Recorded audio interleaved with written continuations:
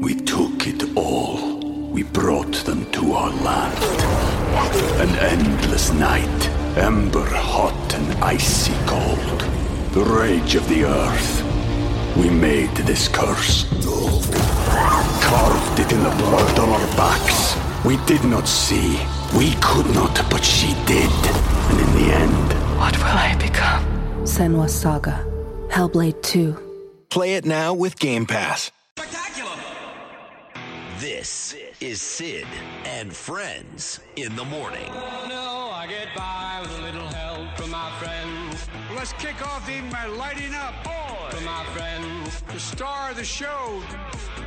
Oi! Oi! I spoke to a radio broadcaster famous here in New York, WABC, Sid Rosenberg. Oi! This Oi! is Sid and Friends in the Morning. No, I get by with a little help from my friends. 77 WABC.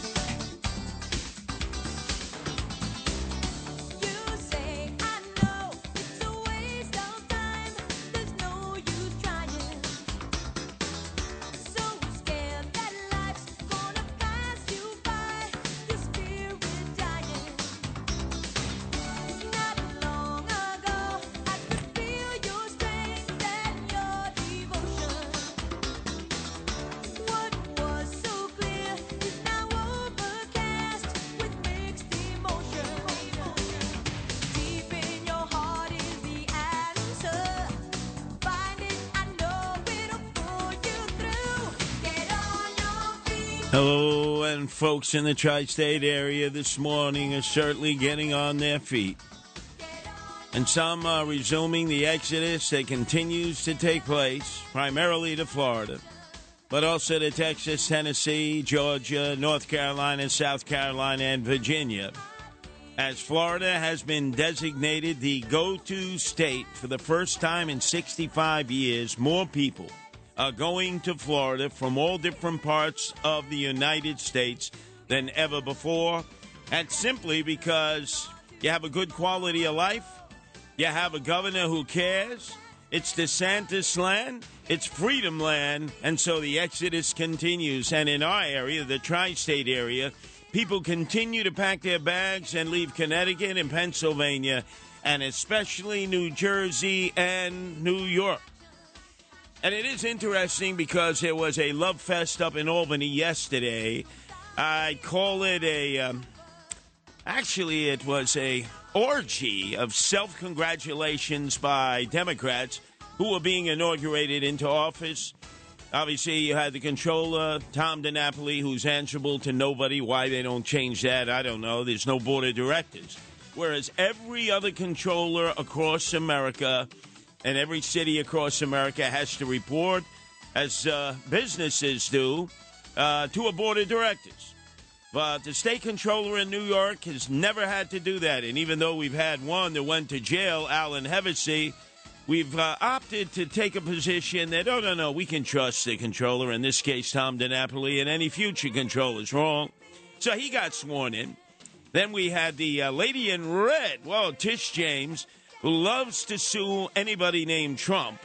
And she got up there, and she made a speech in which I could have heard her saying, the reason I didn't debate Michael Henry, my Republican conservative foe, is he was a MAGA guy who disparaged me. Well, Lady in Red, last Lady in Red I remember was going with John Dillinger to the movies, who ratted out Dillinger, and the next thing you know, he came outside and they shot him full of lead. And then, of course, there was the governor of the state of New York from Erie County, where she claims that she can see the province of Ontario out of her kitchen table area. It was Kathy Crime-Wave Holcomb. And, she so promised. She said, look, I'm going to bring public safety to New York, and I am going to bring housing to New York. Not. But what she did bring to the forefront, where both Assembly and state senators were applauding like seals, is she delivered on the pay increase that neither the Democrats or Republicans deserved, from $110,000 to $142,000, a $32,000 pay increase. But it harkened me back to a time, and in fact, the mayor was sitting there yesterday when Kathy Crime-Wave Hochul was sworn in, when Eric Adams, a swagger man with no plan, with a new moniker, by the way, Eric Adams, out-of-town Adams, was actually sworn into office like all of his colleagues that he saw yesterday. He was brand new, state senator, 2006, and you get a chance when you're sworn in the state senate to give an opening speech to your colleagues, and I just want to give you a little snippet of what Eric Adams was telling all of his colleagues preparing to be wine-dined and pocket-lined by the many lobbyists who embed themselves in Albany. Show me the money. Show me the money. That's what it's all about. A lot of people ask me, Curtis, where did you get that cut? It wasn't in the campaign. It wasn't when he was Brooklyn Borough president or even as mayor of the city of New York. It was said on his very first day in the state senate. And by the way, Diego, do me a favor. Could you play that again? Because you better believe in the minds of those elected officials yesterday who were applauding like seals the fact that Kathy Crime-Wave Hochul had given them a pay increase. They basically were saying in their own heads exactly what Eric Adams said as a brand new state senator back in 2006, that they're entitled. They sacrifice so much. They could be doing so much better in the private sector. But look all that they do for us. Show me the money. Show me the money. That's what it's all about. And then, of course, Kathy Crime-Wave Hochul, lady in white, was trying to act like, hey, I want people to improve, not to move. I want the Empire State to maintain that status, even though we've had the largest exodus of population in the last 2 years of any state in the nation. In fact, number one, and it's California that's number two.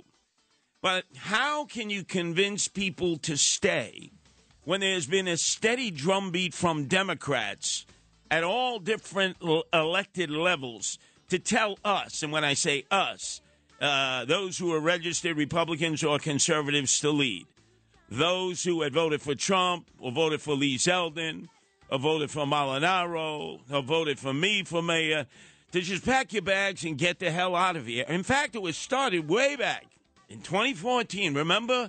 Andrew Evil Eyes Cuomo, King Cuomo II, the son of Mario Franciabruta, King Cuomo I, started the war cry against Republican and conservatives when he basically said, leave. You don't belong here. Get the hell out of here. Are they these extreme conservatives who are right to life, pro-assault weapon, anti-gay? Is that who they are? Because if that's who they are, and if they are the extreme conservatives, they have no place in the state of New York. Because that's not who New Yorkers are. That's 2014, and the exodus has continued. It is no longer a little trickle. It's now a tsunami of people abandoning the state of New York. And then just 9 months ago, at the start of the gubernatorial campaign against Congressman Lee Zeldin, Kathy Crime-Wave Hochul basically told all of us who are Republican and conservatives, pack your bags and get the hell out of here. And we're here to say that the era of Trump and Zeldin and Molinaro, just jump on a bus and head down to Florida where you belong, okay? Get out of town. Get out of town. Because you don't represent our values. You are not New Yorkers. We're not New Yorkers, right? Get out of town. Give me that music underneath that, Diego. You know I need a little bit of music to keep everybody pumping and jumping here. Because it is Gloria Stefan of the Miami Sound Machine, who was basically saying, yeah, come on, get up on your feet. Come on down to Miami Beach. Come on down to Florida. And they have been by the hundreds of thousands. But we cannot exempt Eric Adams, swagger man with no plan, because 2 years ago on the stage of the National Action Network, in the company of Al Slim Shady, Sharpton, He must basically told McWhitey Whiteys, hey, why don't you go back to Iowa and Ohio? Go back to Iowa. You go back to Ohio. New York City belongs to the people that was here and made New York City what it is. So let's see. Cuomo told us to leave. Kathy Crime Wave Holcomb told us to leave. Eric Adams told hipsters and millennials, code words, Iowa, where there are more pigs than people, Ohio, the Buckeye State. He might as well have thrown in Idaho, where there are more potatoes than people. Hey, McWhitey, hipster and millennials, leave New York City. And then, of course, we don't want to exempt Phil Murphy, half in the bag Phil Murphy across the Hudson River.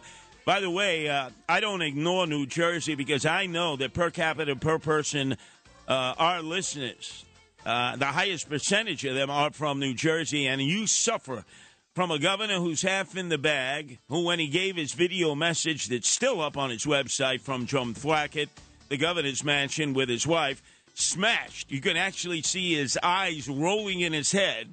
And he called all of you knuckleheads, and you still reelected him. Thank God there's term limits.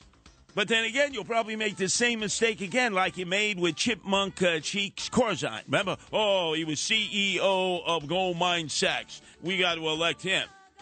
He was one of your worst governors ever. And so they made a second mistake. You decided to elect half in the bag Governor Murphy, who's also a graduate of Goldman Sachs, who spends half his time as his $38 million mansion in Italy. He might as well just opt to say, hey, President Joe Biden, can you appoint me the ambassador to the Vatican because I'm here in Italy more than I am back in New Jersey. And waiting in the bullpen for a next-time run against probably Citarelli, he would be the choice, the Republican conservative choice, is Steve Phillips, the mayor of Jersey City, who, guess what's on his resume? He's a graduate of Goldman Sachs. Are all of you folks there, are you masochists?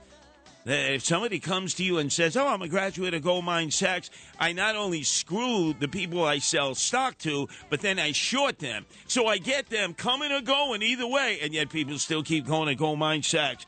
But anyway, here's Phil Murphy saying, if you don't like paying taxes in New Jersey, you can leave too. And I would say this, if you're a one-issue voter and tax rate is your issue, we're probably not your state.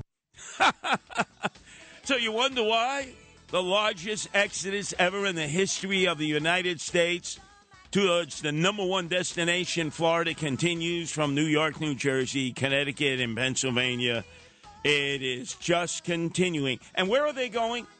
They're going to a state where the governor is DeSantis, where when he was facing an all-out emergency, right at that point that Hurricane Ian was smashing into the west coast of Florida, into Fort Myers, into Lee County, where water was everywhere, and all of a sudden law enforcement was paralyzed because they couldn't get into certain locations, he basically mobilized the citizenry. Yeah, he mobilized the guard, he mobilized the sheriffs, he mobilized the municipal police forces, but most importantly, he mobilized the citizens of Florida and said, remember, we're a Second Amendment state. If you loot, we shoot. The other thing that we're concerned about, particularly in those areas that were really hard hit, is, we want to make sure we're maintaining law and order. Don't even think about looting. Don't even think about taking advantage of people in this vulnerable situation. And so local law enforcement is involved in monitoring that. I told Kevin if the state needs to help as well, because you can have people, bringing boats into some of these islands and trying to ransack people's homes. I can tell you in the state of Florida, you never know what may be lurking behind somebody's home. And I would not want to chance that if I were you, given that we're a Second Amendment state. Oh, that sounded so good. Did you ever imagine that Kathy Crime Wave Holcomb would say that? Like when there was the looting, as the snow was piling up and the bodies were piling up in Buffalo? No, she would never say that. Could you ever imagine half in the bag Governor Murphy saying that at time of an emergency? Of course not. He would never say that. And that's another reason that so many people are fleeing to Florida. On the state level, we see that Lester Chang who had won the Assemblyman District seat in Brooklyn against Peter Abate Jr., who had been there for 36 years.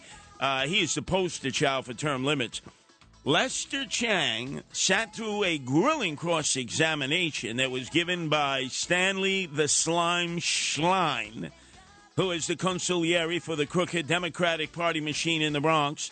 And his boss is Carl Hastie, who is the Speaker of the Assembly, and obviously the guy who is promoting the fact that he wants to do everything within his power to block Lester Chang from being able to take his duly and rightful seat, of which he was elected to overwhelmingly by the people in the 23rd District of Brooklyn, which includes Bensonhurst, Sunset Park, Borough Park, and Dyker Heights. He won, hands down, no doubt about it. But Carl Hastie is saying, yeah, but your residency, I don't know about that. Yeah, it appears you were a resident of Chinatown. It appears you voted in Chinatown. And even though, we're sore losers, we're going to hold you to that, and we're going to prevent you from being seated in this brand new assembly. Well, yesterday we were told that after that grueling inquisition by Stanley the Schlein, or as I call him, Stanley the Slime Schlein, who, by the way, is consigliere to the Bronx crooked Democratic machine, also used to make his money because he would be assigned to probate and surrogate court. So he would end up handling a lot of estates that were in flux. And apparently some of his tactics, especially with widows, in bilking them of money that they deserved and not him, was such that the judges in charge of probate and surrogate court in Westchester and the Bronx and Manhattan told Stanley the Slime Schlein, sayonara, and he decided, hey, you're right, I shouldn't be involved with that. Whoa! And by the way, here's the same guy who represented Robert T. Johnson at the time he was district attorney of the Bronx, claiming he lived in the Bronx, up in the northern part of the Bronx, but in fact lived in Westchester. Wow, it was Stanley the Slime Schlein who represented him and said, not true, not true. And then the more egregious case, Pedro Espada Jr., who eventually became the crook of all crooks and became the majority leader of the Democrats in the state Senate before he went to jail. He was living openly right in Mamaroneck in Westchester. He'd be right out at poolside, taking in the sun, right off the Long Island Sound. The reporters would come. They'd say, hey, Pedro, you're supposed to be living in Bedford Park in a co-op. He said, mind your own business. Talk to my lawyer, Stanley the Slime Schlein. This is Sid and Friends in the Morning. Entertaining and informative. Oh, you're my best friend. 77 WABC.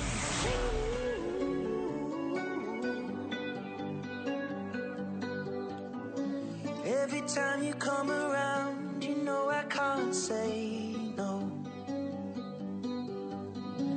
Every time the sun goes down, I let you take control. I can feel the paradise before my world implodes. And tonight had something wonderful. My bad habits lead to late nights and then alone. Yeah, bad habits. As we move towards the 7 o'clock hour, when I'll be joined once again by our owner and operator, John Catsimatidis, great talk show host in his own right. You can hear him every Monday through Friday, the 5 o'clock roundtable discussion, and especially Sunday mornings, this past Sunday from 8 to 10. He had on a gazillion newsmakers, but the one that really lit it up across the world was former Secretary of State, former CIA Director Mike Pompeo, who was lighting up the Red Chinese and saying COVID is spreading all over Red China. Like 250 million people who are designated as being positive COVID. And yet we're going to resume flights, having Red Chinese from mainland China, from Macau, from Hong Kong, come into our country. Don't we remember what happened back in June of 2020? Well, of course not. We'll get into more of that when John gets in, and I'll flesh it out in a little bit. But Bad Habits by Ed Sheeran, and who had more bad habits than Pete Rose in Major League Baseball? Without a doubt, Pete Rose was the Energizer Bunny. There's nobody who epitomized a work ethic more than Pete Rose when he played for Cincinnati, Montreal Expos, and the Philadelphia Phillies. I mean, this guy, they'd walk him and he'd run to first base. You know, we might as well put up some Pete Rose jerseys around here at WABC, Diego, because maybe it might inspire some of our narcissistic personalities to actually come back to work. Today, by the way, it is a working day. I believe it's not a holiday, but you never know that. As people have decided, hey, I'll come back tomorrow, maybe Wednesday, maybe Thursday. Really? Okay. So we're going to hold it down. And I want you to know that John Catsimatidis did an outstanding job last week, and I was proud to be able to join him holding down the fort to when Sid Rosenberg returns with his board operator, Lou. I see that, Macedonian Phil is here, but no Justin Ellett. Hopefully they return tomorrow. Wouldn't it be surprising if Mr. George Santos goes to Washington and is working on Tuesday, and some of our hosts are not working back here at WABC by Tuesday? We'll get to that momentarily also. But let me talk about Pete Rose, because I remember as a kid watching Pete Rose, rookie year, Cincinnati Reds in the old Crosley Field, which was a little bandbox. And the New York Yankees had just come up. They had broken their spring training camp in Fort Lauderdale, and they were stopping to play the Cincinnati Reds, which had a great team. It had Frank Robinson, Beta Pinson, and they had this brand new guy, this rookie called Pete Rose. Whitey Ford was on the mound, Elston Howard catching. And Whitey Ford walked him because Pete Rose was in a crouch. They didn't like that. What are you crouching down for? Making it more difficult to hit the strike zone. And when Whitey Ford walked Pete Rose, he ran to first base. And I'll never forget the Yankee broadcast team. They said, oh, what is he, showboating? What is he, a hot dog? What? And then he stole second base. And he got all dirty in the process. And then he stole third base. Because Whitey Ford just couldn't believe that this guy would run to first base, steal second base, steal third base. And if given the opportunity, he would have tried to belly flop right into home and try to knock down Elston Howard as he would block the plate. He never did. But I looked at that and I said, man, this guy doesn't look like a ball player. He looks like he just strolled out of a bar and was in a softball league representing a bar in Cincinnati near Over the Rhine or Vine Street.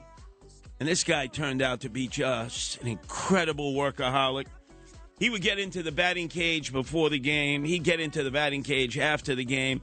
He'd take so many swings that he had blisters on his hands that would be breaking, and he had to tape them up and get back in the batting cage just to perfect his swing. He was not a great athlete. He was not a gazelle. He wasn't the best runner.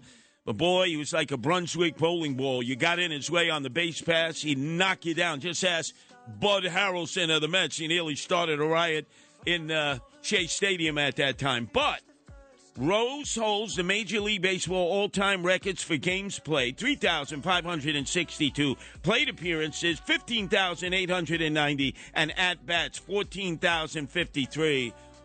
This guy had a workman's attitude, blue-collar working class, that I'm going to work because I love baseball, morning, noon, and night. Except he was also a degenerate gambler, both as a player and as a manager. And so he got caught placing bets, $10,000 per day. That's a degenerate gambler. The problem was Major League Baseball, the commissioner determined after an investigation that he bet specifically on at least 50 red games, the very games that he was the manager of the club for in 1987. As a result, he was thrown out of Major League Baseball banned in perpetuity. What was Pete Rose doing yesterday in the Buckeye State, the state of his birth? The all-time Major League Baseball hit king, who has been banned lifetime, was placing the first legal sports bet in the history of the state of Ohio at the Hard Rock Casino. I don't know if he was placing it on the the action on the gridiron, or he could have been placing it on the action at college level. As you know, Michigan got beat barely by TCU in the semifinals of the NCAA championship. And just yesterday, in a real thriller also, just as close, the Georgia Bulldogs without Herschel Walker pulled the victory against Ohio State and the Buckeyes. And there was Pete Rose, first online to gamble. Now you're saying to yourself, how could you keep this guy out of Cooperstown? How could you keep this guy out of the Hall of Fame up in New York State when everything involved with Major League Sports now has to do with gambling? In fact, the teams, like the Yankees, like the Mets, like the Cincinnati Reds, they want to get at a cut of the local action, whether it's FanDuel or any of the apps that have enticed so many of you hipster and millennial guys like you, Macedonia Phil, to lose every nickel, dime, and penny that you have so that you have to actually jump the turnstiles in order to get to work. I know. You've been reported on the L train as a fare evader. Nothing's going to happen to you.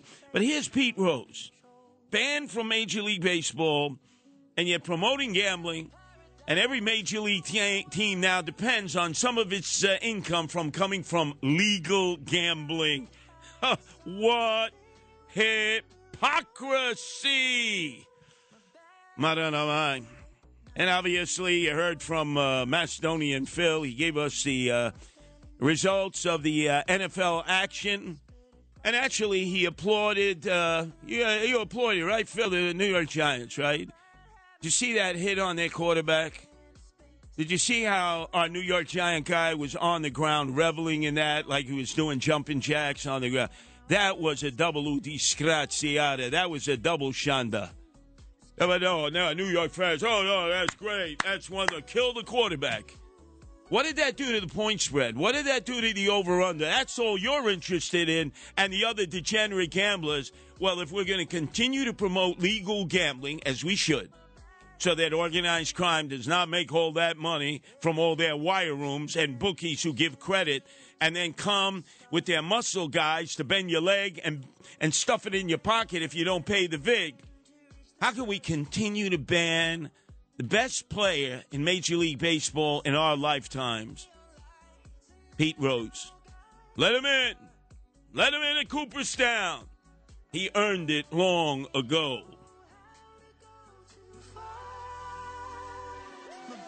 Oh, that's right. How could I forget this? This involves our own owner-operator, great talk show host in his own right, John Catsimatidis, who will be in here from 7 to 10 doing double duty again until everyone decides to come back and actually work. And he's a producer and a celebrity booker. Well, listen to the Cats Roundtable with John every Sunday morning starting at 8, in which he gives you both sides of the story. Here's his interview with Zach Williams of the New York Post about that pay raise and the coronation of Kathy Crime Wave Hochul.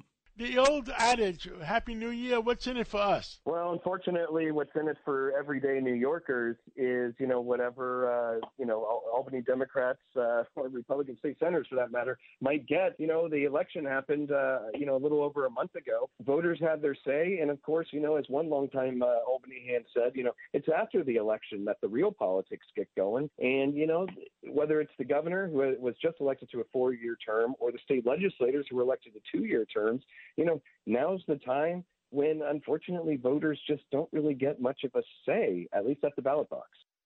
This is Sid on Sports. Oh, my goodness! Sponsored by Peerless Boilers on 77 WABC. I'm Phil Dixon with your bottom of the hour sports update, sponsored by Peerless Boilers and Pavilion Tankless Water Heaters. For America's best built boilers, go to peerlessboilers.com or paviliontankless.com for a dealer near you. We're just about done wrapping up the penultimate week of NFL football, and yesterday we captured the highs and lows of the sport locally. Let's start the week off on a high note in MetLife, where the New York Giants played one of their best games of the season, dismantling Jeff Saturday's Indianapolis Colts. Daniel Jones is starting the new year off strong in what was likely the best game of his career. Danny Dimes got 4 touchdowns himself, split evenly with 2 passing and 2 rushing. With the 38-10 win against the Colts, the Giants moved to 9-6-1 on the season, but more importantly, they clinched their first playoff berth since 2016. Here's Giants running back Saquon Barkley on the team's direction after the win. You want to make it to the playoff, but it's not like, making the playoff is not like you won a Super Bowl. You gave yourself a chance to compete for the Super Bowl. So just another step ahead, and we just got to keep working.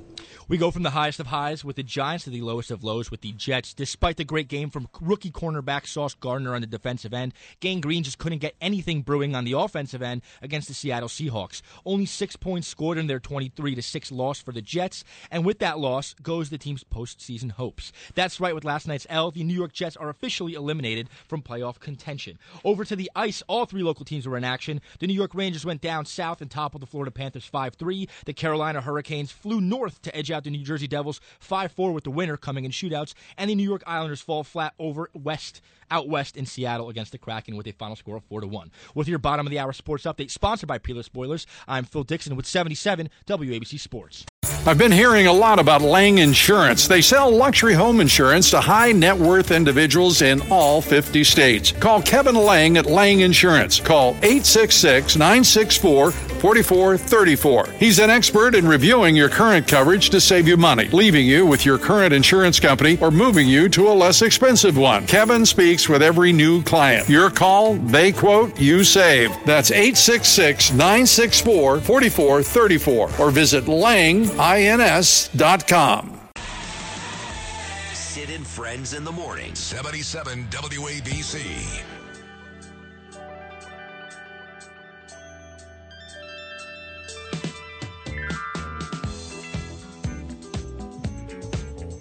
Wow, had to be reminded by Vinny Medugno in his classic musical hour. He does it 5 to 6 Saturdays right before his mentor, Cousin Brucey, takes you from 6 to 10, and then it's Tony Orlando Without Dawn from 10 to 12. And then it's Vinny Medugno, so nice they let him come back and do it twice on Sundays 5 to 6. And yesterday, he shared the microphone with me, because you know me, I just eat up that talk time, and now music time, entertainment time, as he let me DJ the disco classic hits, many of them by Donna Summers, who was the disco queen extraordinaire from 1976 to 1984.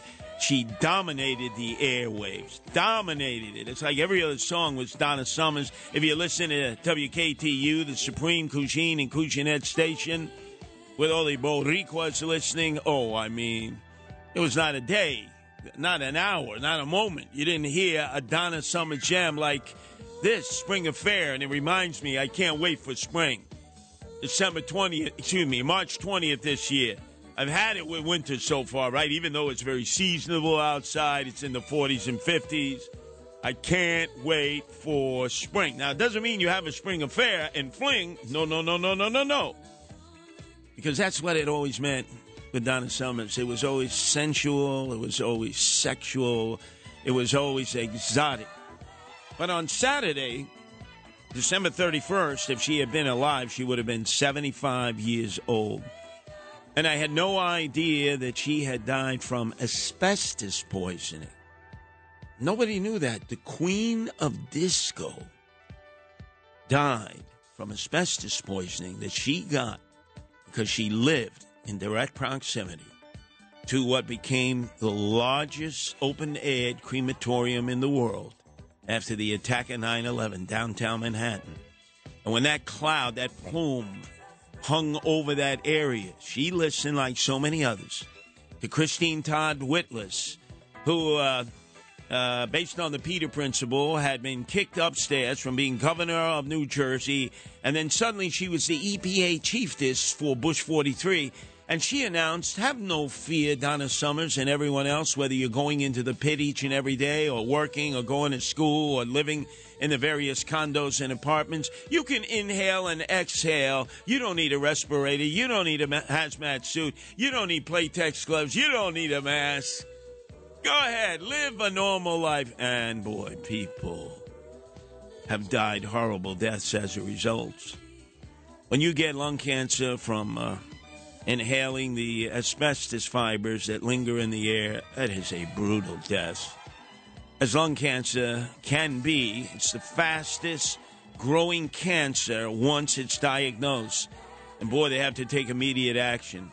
And she must have suffered horribly down in Naples, Florida, where she passed away. But who knew? Who knew? And as a direct result of inhaling the air as she continued to live there in proximity to 9/11, like so many others out there, and look at all those men and women we've lost since, who needlessly suffered, whether it's a thyroid condition, cancer condition, lung cancer condition. Well, I learned something this weekend. Vinny Meduno reminded me, it would have been Donna Summer's 75th birthday. Think of all those times you went to the clubs. Think of all those times you went to weddings and bat mitzvahs and bar mitzvahs and confirmations and communions. What would the band play? What would the wedding singer and band play? They'd say, we got to play the Donna Summers Jam. That's and everybody would be up on their feet. Now, the reason I'm playing this is because we've issued a memorandum through the Department of Transportation, through Secretary Buttigieg, who's always missing in action. Signed on by President Joe Biden, who's always missing in action as he wanders about looking for his golf ball out there in St. Croix, the Virgin Islands. Boy, was that sad. He hit it into the rough on his 20th vacation, and he refused to take a mulligan and continue. Secret Service tried to say, Mr. President, we can't find the ball. So he had his nephew, he had Secret Service, and he was stumbling and rumbling around for like an hour to find the ball. And finally they said, Mr. President, we can't find the ball. He goes, damn it, I know it's around here somewhere. Mumbling and stumbling around. This is the guy who's in charge of our country. Well, John Catsimatidis once again came through with a huge interview on Sunday morning between 8 and 10, as he does each and every week. He had on the former CIA director of the Trump administration, former Secretary of State Mike Pompeo, who was like Danger, Mr. Robinson, like the robot. Remember, Danger, Mr. Robinson, like Paul Revere warning us, do not allow flights to continue coming in from mainland China, from Red China. Not into any of our airports, whether they're from Beijing, Shanghai, whether they're from Macau, whether they're from Hong Kong. Don't do it. We are going to pay the price. And you know what this reminds me of? Another interview that John did that made worldwide headlines. Right in the middle of January of 2020, when we had been watching all the mishigash over in Red China, people who are being locked into their homes, quarantines being issued, whole factories, whole apartment buildings being locked down because of this thing they call coronavirus in Wuhan. And then all of a sudden we had our first case somewhere outside of Seattle. And it was Dr. Fauci. Thank God he's finally gone. But Dr. Fauci in January of 2020 who told John Catsimatidis, don't worry, be happy. Just as in the spring of 20. Can you tell the American people about what's going on? Should they be scared? I don't think so. The American people should not be worried or frightened by this. It's a very, very low risk to the United States. It isn't something that the American public needs to worry about or be frightened about, because we have ways of preparing, of screening, of people coming in, and we have ways of responding, like we did with this one case in Seattle, Washington, who had traveled to China and brought back the infection. Couldn't be more hopelessly wrong. If you remember January 31st of 2020, President Donald Trump blocked all travel coming in and out of Red China. And then March of 2020, the lockdown, as this coronavirus was spreading everywhere and causing people to go into ERs and ICUs and never coming out because they were on ventilators. So Mike Pompeo, once again warning us, 3 years later, hey, beware. Just as in the spring of 20, he sent people around the world who he knew were infected. He's doing the same darn thing again. He's going to infect millions more. We shouldn't let that happen. When he said he was referring to Emperor Xi for life of Red China. And then he went on to say, look at all the Red Chinese who are infected, John. We're about to do the same thing again. The data's no good, but it sounds like we might have as many as a million Chinese people infected, 50% of their population traveling. There is no reason that we should allow the Chinese to do this again, to send Chinese infected persons around the world, knowingly infecting people all across the globe.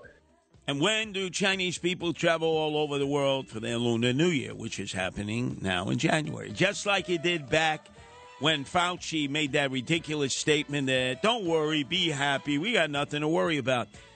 During Chinese Lunar New Year, which takes place almost the full month of January, it's like St. Patrick's Day, right, the full month of March, they fly globally everywhere.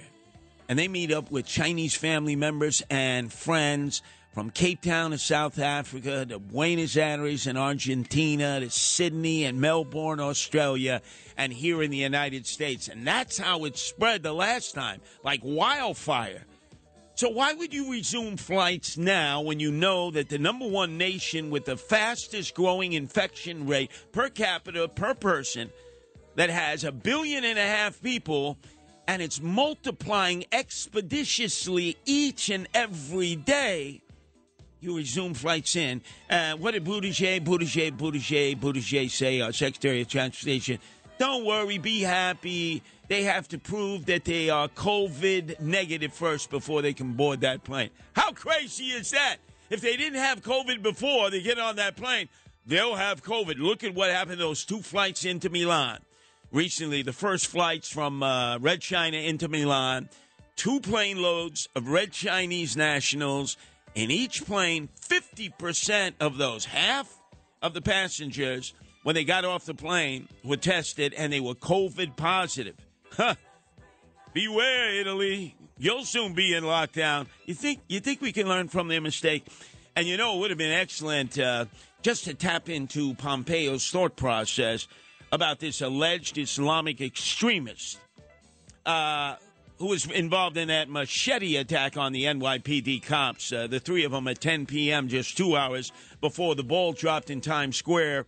Remember, he was right in proximity of the ball drop, right in proximity of Times Square. And apparently, they're claiming that he's a lone wolf. He's not part of any cell. In fact, he penned a disturbing manifesto that urged his family to please repent to Allah and accept Islam, because he was waging jihad against the most identifiable symbol of New York, the New York City Police Department. His name, Trevor Bickford, a Maine resident who arrived in our city just days before the attack, as he had carried this handwritten note in his backpack, along with a collection of religious Muslim materials, $200, and weapons galore while staying at the Bowery Mission in Lower Manhattan. Now, how the hell did he get in and out of the Bowery Mission without being patted down, without being his duffel bag or his backpack being put through a metal detector? Hey, Bowery Mission, hopefully you're searching your clients. Oh, my God. Quote, I fear greatly that you will not repent to Allah, and therefore I hold hope in my heart that a piece of you believes so, that you may be taken out to the hellfire. Jihad. To my brother, Travis, of anyone I know who I have felt is closest to faith, it's you. Of anyone I have ever wanted to accept Islam with me, it's you. Repent to Allah and accept Islam. I fear for what will happen to you if you don't. Now, this guy was a recent convert, right? But they're claiming that he was on the terrorist watch list. I ask one question. We've lost John Miller from the NYPD, who used to be the spokesperson for the anti-terrorist unit that had 1,000 members. With the depletion in the ranks from 38,000 to 34,000, we've lost 4,000 cops in the last 2 years, and we've not replenished them. How many of those cops, highly trained, highly sophisticated, retired early or retired normally or decided to go to better pastures to earn more money with other police departments, were from the anti-terrorist unit? No John Miller, and I predict less cops dedicated to fighting terrorism, which makes us increasingly more vulnerable to lone wolf attacks and, more importantly, organized attacks of cells that are embedded within the fabric of the 5 boroughs or the surrounding suburbs who want a third bite at the apple. Remember, first in 92, second attack in 9/11, and they're more than happy to come back and do it a third time because this is the epicenter of Little Satan, where there are more Jews than anywhere else, and the big Satan, the United States, to them. Sid and Friends in the morning. 77 WABC.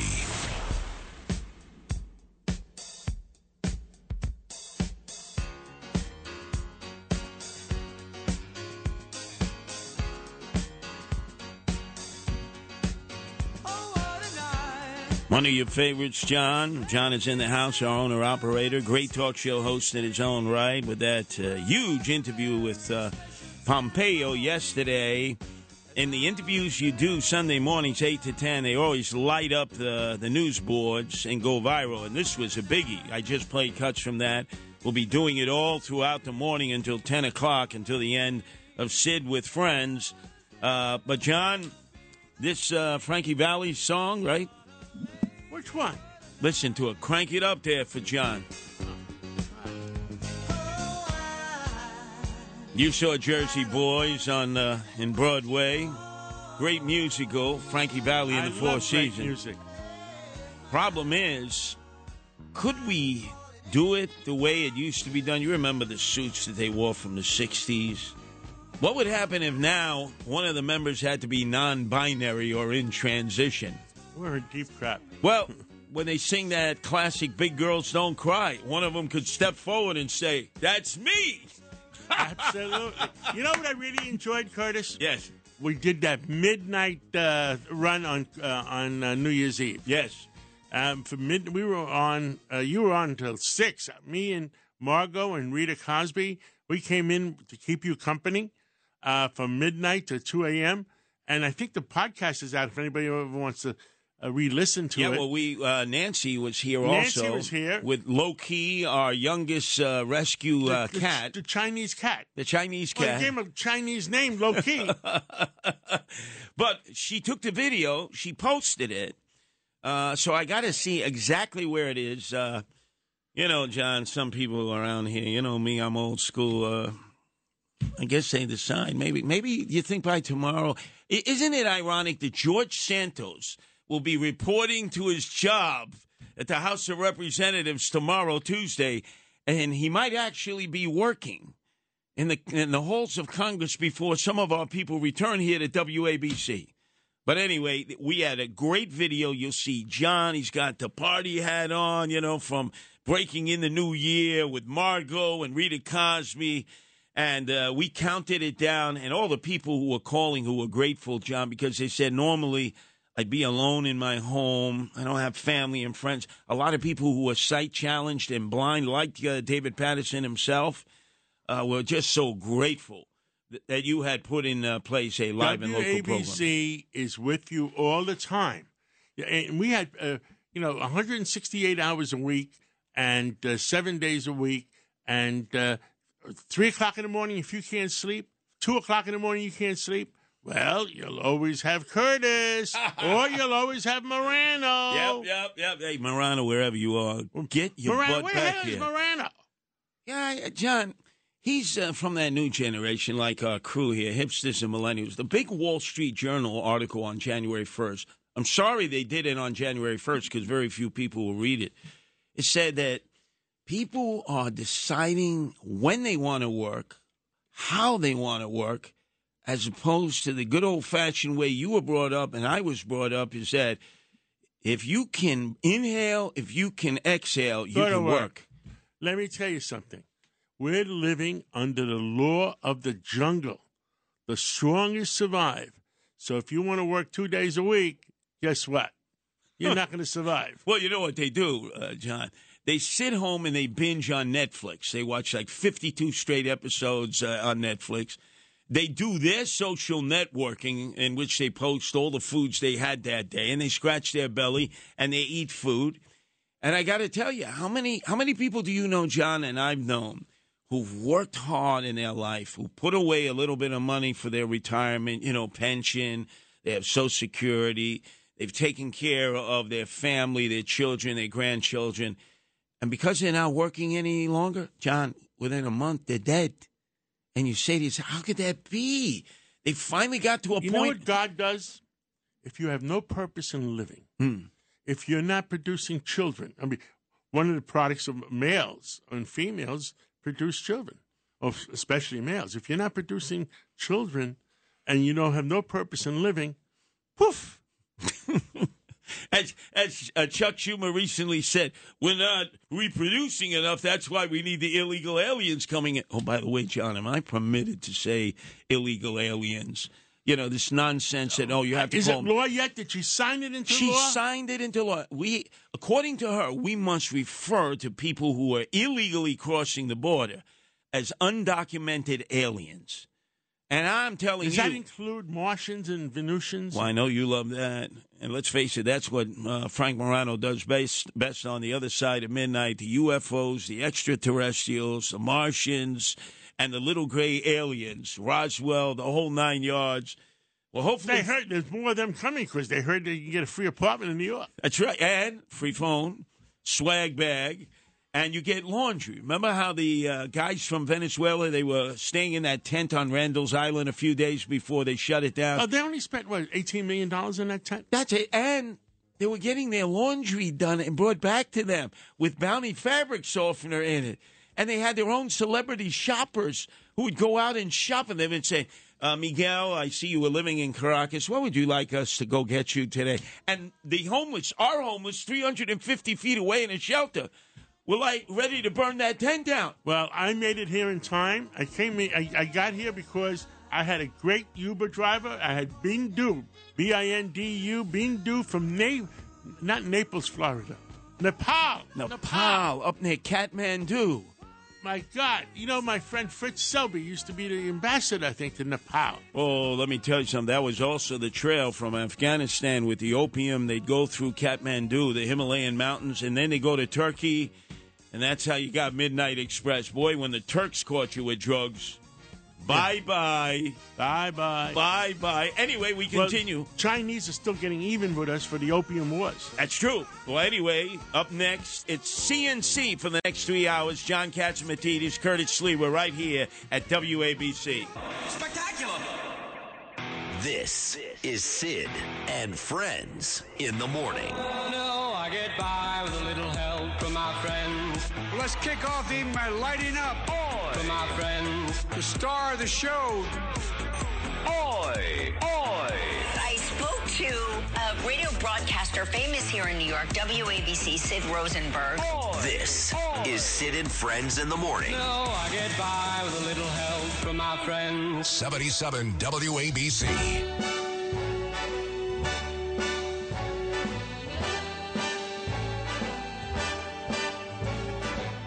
The Catman is in the house.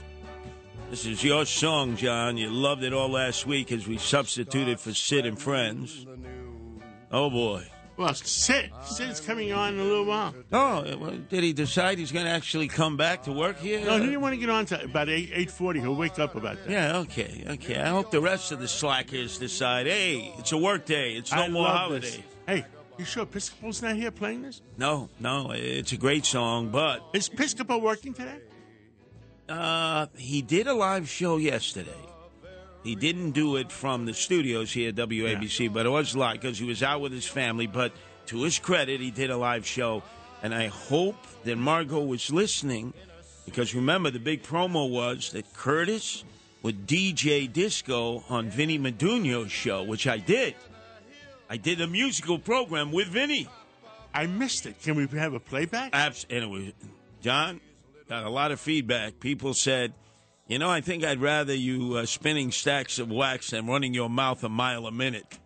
Oh, it's great classic disco music. So good. But, John, this time of year, years ago, you probably would have taken off a few days and gone down to Florida or gone to another location to just max and relax.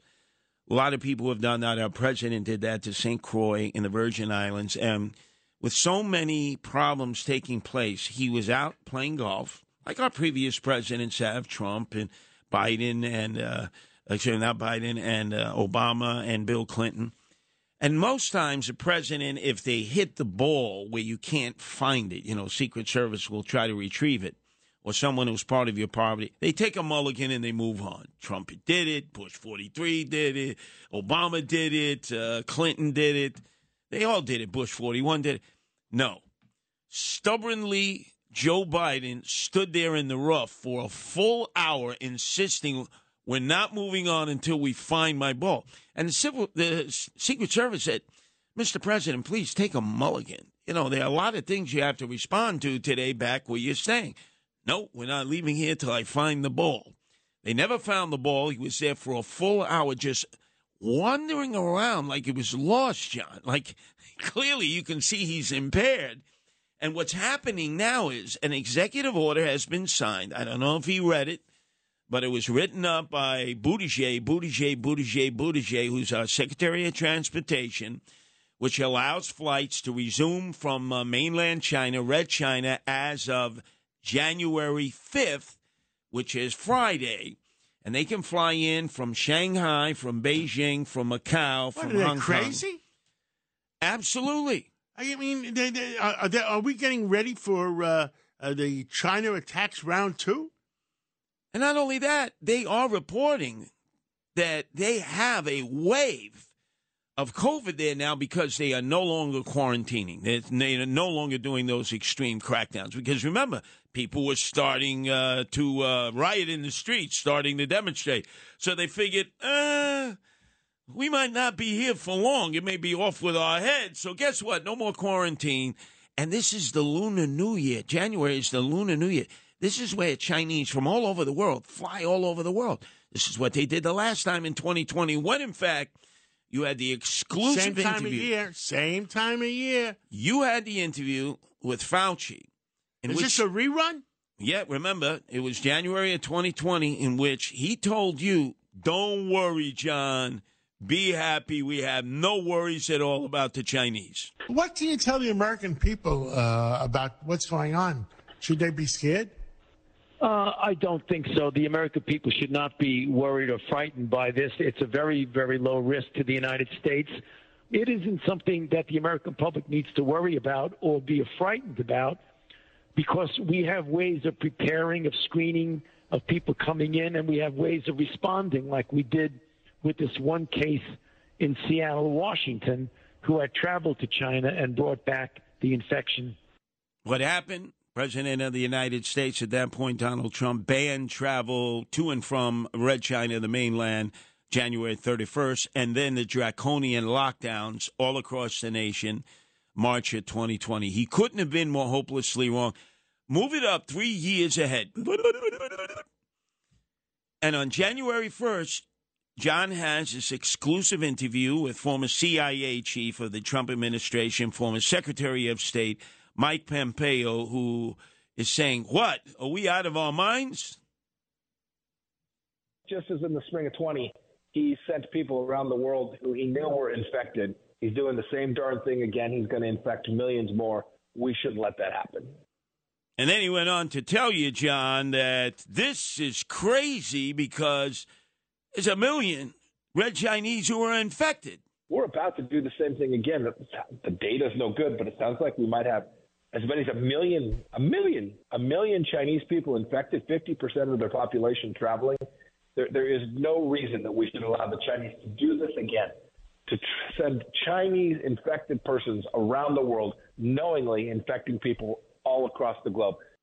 Now, it was interesting, John, because Pompeo told you that Emperor Xi, because he is now emperor for life, is purposefully sending infected Red Chinese with a more advanced strain of COVID-19. They haven't yet given it a name yet, but it is a more serious strain than what we've had here in the United States and Europe. And he is dispatching them on flights. Now, they can't fly on their own if you don't let them in. We stupidly have said as of next Friday, January 5th. No, he delayed it. We knew about it on Thursday, and he says, well, we're going to start checking or something January 5th. Why are we waiting 5 days? This is crazy. I mean, these people may be coming in infected. What it is? It's like the border. Come on in. Come on in. You got till January 5th, then we may check you. John, they're claiming that the only way that a national, Red Chinese national, can get on that plane leaving Beijing or Shanghai or Macau or Hong Kong is if they've been tested negative. And we all know that people were tested negative before, and when exposed to coronavirus and then COVID-19 and the other variants, they're inhaling that air that other people are exhaling, and next thing you know, by the time they get off that plane, when they get tested, like the two plane loads of Red Chinese who landed at Milan, half in each plane of 200 were COVID infected, were COVID positive. And you say to yourself, that's an example. Stop. Don't do it. This is nuts. I'll tell you, I don't know what they're thinking. Now, there's an article in today's paper, one of them here, that Buttigieg has been warned by his own party. He's off ding-dangling around the world, and the airlines that comes under his administration, well, they're screwing the public. Unbelievable. After all the work to try to get us back on track. Now, one of the reasons that they want the Red Chinese John, is business-wise. They are the number one tourists in the world for America and for Europe. So before the lockdown and pandemic of March of 2020, when you would tally up who the visitors to your city were, or the Red Chinese, and they would come, large numbers, 747s, and, they would travel together. Whoever was the guide would fly a little flag, not a Red Chinese flag, but a flag, and they would all follow. The reason you knew they were from Red China is they would spit in the streets, and people, not really used to a lot of that. I mean, they would be constantly spitting, and people would, they must be the Red Chinese, not from Taiwan, not from Formosa, but they spent money. And they'd hit Fifth Avenue. Oh, man, they'd spend money in those. Every society has their own habits. The first time I took my daughter to Japan, I tell you, this is like 15 years ago, they were all wearing masks. You must have been to Japan. Yeah, I have guardian angels. But that's 15 years ago. I mean, I was shocked. Now, also, it used to be you'd go to Japan, right, obviously an advanced country, and their bathroom facilities was a hole in the ground. Now you go to Japan, John, if you had to relieve yourself. Heated toilet seats. And massage, too. You get everything. You get air, you get water, you get massage. You don't want to get off the porcelain palace seat. You know how they just did a study that a lot of people retreat into their bathroom in order to get peace and quiet. I'm surprised they didn't have a hand come up and wipe your butt. Pretty much. I mean, it's so advanced that people, when given the opportunity of sitting on the normal porcelain palace or the advanced, technologically improved Japanese version, oh, man, they go Japanese. But you're right. Every country has their own culture. But this is going to spread this new variant of COVID-19 all throughout the United States. Look, we've talked to a few doctors last week. They say, well, we have a lot of portion of the American people have herd immunity. And I'm praying they're right. But all I'm saying is, let's be careful. Well, you had on Dr. Mikolos and you had on the doctor from the Fox News channel. They pretty much said the same, although I think the doctor from the Fox News channel. Dr. Mark Siegel, one smart guy. Grew up in Bayside, Queens. He's a local boy. He was a little more cautionary.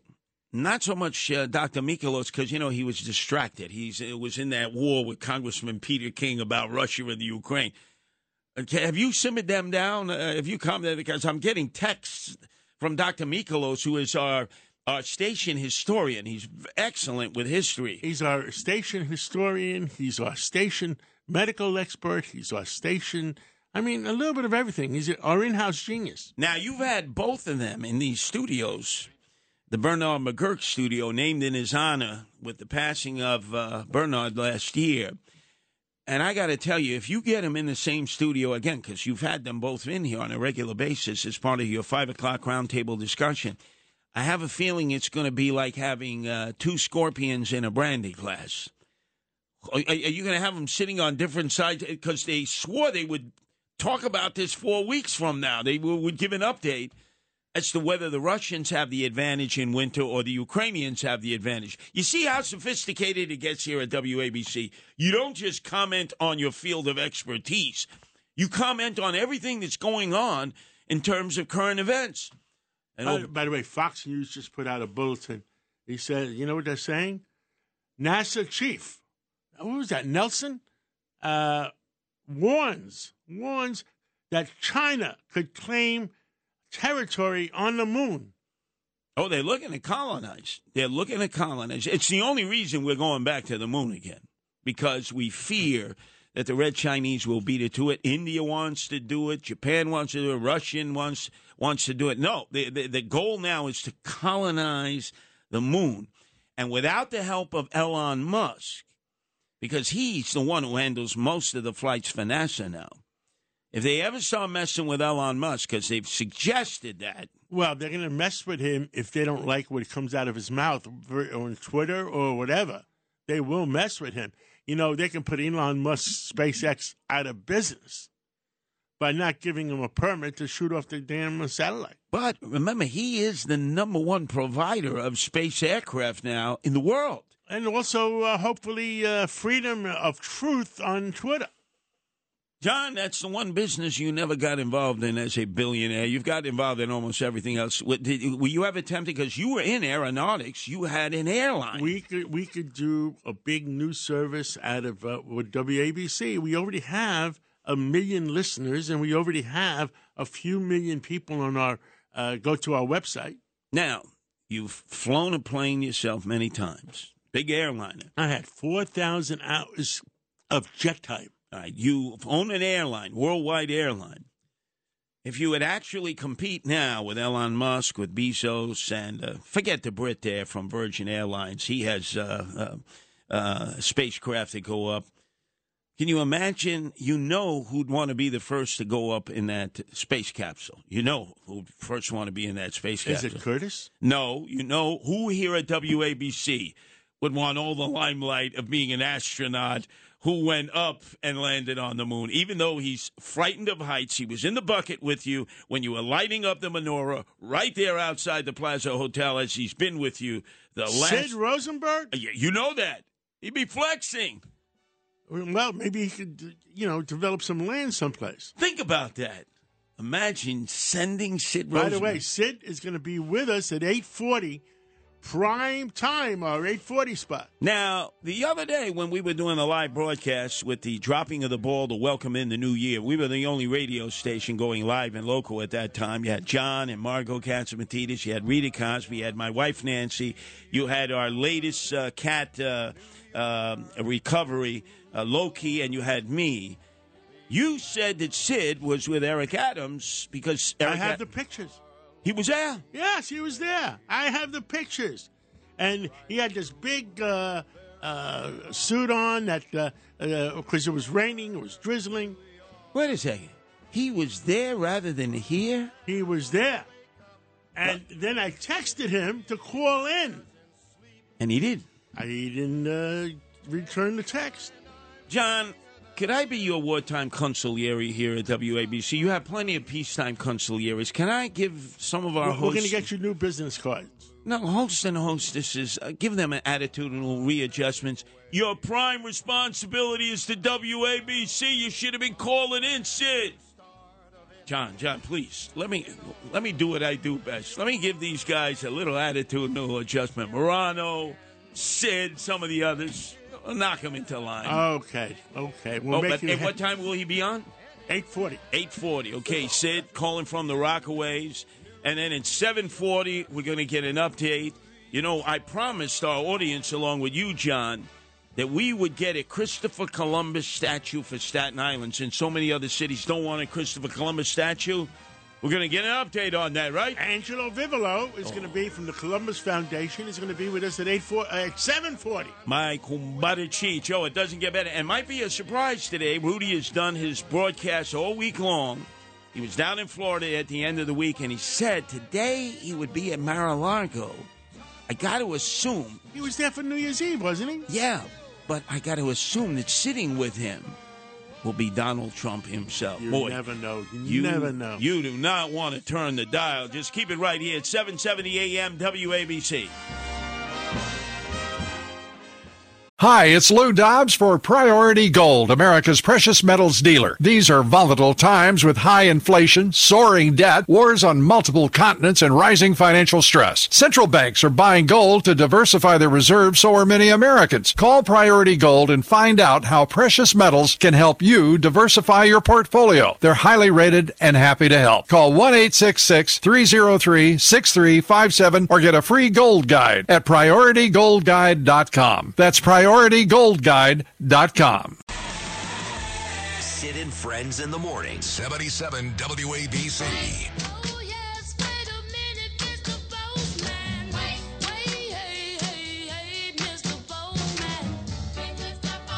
Sounds like a little bit of Cousin Brucey on Saturday night, 6 to 10, or Tony Orlando. Yeah, go ahead. You can pump it up, Diego. I know this is not your kind of music, you hipster and millennial. This is classic. Baby boomers can relate to this, John. Totally relate. I remember this. This would be more Tony Orlando. Definitely more Tony Orlando than Cousin Brucey. What happened to Dawn? That's what I keep asking. I said Tony the last time he complimented Is Dawn me. alive? I think she is. We had that big discussion Saturday night about... about George Carlin? No, how about the other guy? The guy, the orchestra guy. Oh, Guy Lombardo. Guy Lombardo. Right, from Canada. I said, is he alive? Yeah. That's 1977. Right, and you all looked to me like, you should know. I knew everything else about Guy Lombardo, where he was from, London, Ontario. He ended up living in Freeport on the south shore of Long Island because he had racing boats, 3 racing boats. And he and his brothers, great band, Guy Lombardo, the Royal Canadians, and he would welcome everyone in with Old Lang Syne for New Year's, first on radio, then TV, and then Dick Clark came. Has anybody really looked at the words of Old Lang Syne? No. I don't think. I bet you if you stopped the next 100 people on the street, they wouldn't even know what the words Not were. at all. Not at all. I mean, it sounds great. And the other thing, Tony Orlando told a story, which is true, that hasn't really been told, it should be, that when Tony Orlando with Dawn were the #1 variety show in America, George Carlin, who eventually became the #1 comedian, could not get work because he had that bit where he talked about the 7 words you can't say on radio or TV because of the FCC. Couldn't get work. And Tony Orlando called him up and said, we're from the Upper West Side of Manhattan. You're from Morningside Heights, where you grew up, John, and he was from Chelsea. And he said, I'm going to get you on the variety show. He did. He muscled him in. And because of that, George Carlin always said, boy, if it wasn't for Tony Orlando, I might have had to get a job bussing tables or driving a cab because nobody wanted to hire me again. His comedic talent was so good. It was such a good show Saturday night. Such a good show. We had so much going on. But now we got to talk about this Islamic extremist who came in from the most unlikely of places, John, from Maine on an Amtrak train. He came in. He was staying a few days down at the Bowery Mission, which does a fine job taking care of the homeless and the destitute. I've been there many times helping to feed their clients. A really good operation. But this guy was carrying a whole duffel bag full of weapons. I guess they weren't putting it through the metal detector or putting the wand on him. And he shows up outside of Times Square about 10 o'clock at night, 2 hours before the ball drops. And he's got a sheath, and in the sheath he has a machete. And he's got the Islamic head cover. And he sees 3 police officers of the NYPD in uniform, and he pulls out the machete and he starts to attack them. Brand new rookie cop. He had just graduated the academy from Staten Island. He gets clipped in the head. He ends up with a concussion, almost killed. 2 other cops get sliced by the machete. They take him down. They bring him to the hospital. What do you mean they take him down? Why don't they just shoot him and get him over with? Well, they did shoot him at that point, but initially tried to take him down. And remember, they don't have nightsticks, John. Remember what a cop would always do. If somebody came at them with a bat or a knife or a machete, first thing, nightstick comes out, then the gun, because you could block it with the nightstick. They have nothing to block it with. And so they shoot him. He doesn't die. He goes to Bellevue. Now it turns out that he had converted to the Islamic faith way up in a place you can't even find on the map in Maine. He had written a sort of goodbye letter to his family, a handwritten note to his brother, to his mother, basically saying, I fear greatly that you will not repent to Allah, and therefore I hold hope in my heart that a piece of you believes so, that you may be taken out of the hellfire. And he decided to wage jihad against us. And the way he was going to wage jihad is by coming. Where else do they all come when they want to wage jihad? New York, 1992 World Trade Center. Remember, they tried to take the towers down. The spiritual leader at that time was Sheikh Omar Abdel Rahman, the blind-eyed Santa Claus hat-wearing leader who inspired them, who was the leader of the Muslim Brotherhood. And then they came back a second time, as we know, with al-Qaeda and Osama bin Laden and Khalid Sheikh Mohammed, who's still out there in Gitmo. And, you know, they're always looking to take another shot at us here because they've always said, and when they've asked, why do you come to New York? They go, there are more Jews in New York, and it's the economic capital of the world. And that's why we want to strike a blow to the heart of the big Satan, America, and the little Satan, Israel. And we don't realize they're going to keep coming at us from little caves in Yemen or Afghanistan. Now that they have Afghanistan back to Taliban, they're going to plan an attack. They got their training ground back again. I got to. I mean, the Afghanistanis are recruiting all the terrorists.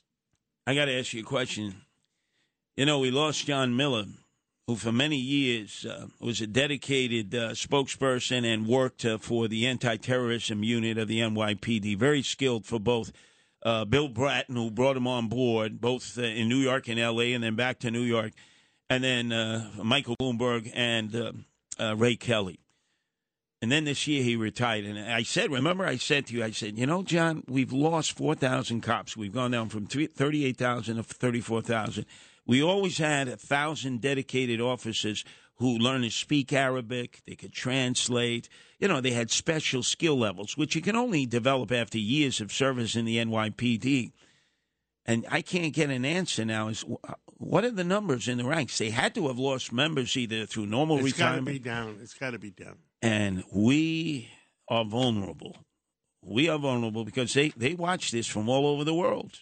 And there may be cells of guys who are dedicated to do jihad against us. I think John here. Miller is now working with CNN. Yes, he is. But we haven't heard any spokesperson emerge who is now the spokesperson for the anti-terrorism unit that under the leadership of Ray Kelly and Michael Bloomberg. Remember, they stopped about 12 attacks. 12 attacks and never happened because they had the edge. And remember, they were going into places where there were mosques and shuls and where, you know, you could come and have a cup of coffee and sit down. And they went to places where they were giving out literature, and they were undercover. Many of them were Arab Americans, dedicated patriots of America, Arab Americans who knew the language, who would translate and keep us ahead of the curve. Then the court order came down. You can't do that any longer. It's racist. John, we are vulnerable to another attack, and this is the place they want to attack. You know, you got my... You're more right than wrong. I agree with you. And think of it, dedicated men and women, obviously they can't get attention and recognition. They have to stay undercover. They have to stay in the shadows and try to pick up information about a potentiality. Now, this guy that had all the machetes and everything, how did he get down? He drove down? No, took Amtrak and went right to the Bowery Mission. He didn't have a place to stay. I would fault the Bowery Mission, although they run a fine homeless shelter there, is that I hope they have metal detectors. Veronica Kelly used to do a lot of work for them. Yeah, and they always said Thanksgiving, Christmas, you know, they invite people to come down and distribute food because you can actually see the great work that they do. But he was coming in from, now get this, John, we can't even find it on the map, Wells, Maine. He was not born... someone who worshipped the Muslim faith. He was a recent convert. And you know how converts are to religion, John. You've seen them in your own Greek Orthodox church, although there are very few of them. It is so difficult to become a Greek Orthodox member, you have to go through the 4-hour masses that are in Greek. You don't have that many. No, we had a lot of converts. We do have a lot of converts, and they're very nice people. Well, there's Tom Hanks. That was like your number one convert. But you would never have gotten me. I sat through your ceremonies at 4 hours in Greek. Me and you were in Havana waiting for Castro to come for the ceremony. That's right, and we decided to opt out after a few hours. But the interesting thing is, the evangelicals, they give you an easy pass. All you have to do, John, if you're an evangelical, you might have been drinking, you might have been gambling, you might have been a really bad person. All you have to do is say, Jesus, my Lord and Savior, you're saved, you're in with us. Other religions, like if you were to try to convert to being a Jew, which is a difficult process, we saw that with Sammy Davis Jr. and others becoming Greek Orthodox, Tom Hanks and others, not an easy process. They don't just say, hey, you're in, you got to study. But evangelical, Jesus Christ, my Lord and Savior, okay, you're in. Easy pass to religion. But we don't know if he's attached to any cells. It appears he may be a lone wolf. But he could be a lone wolf, but a test. And then all of a sudden, the other terrorists say, watch, look how easily he got into Times Square.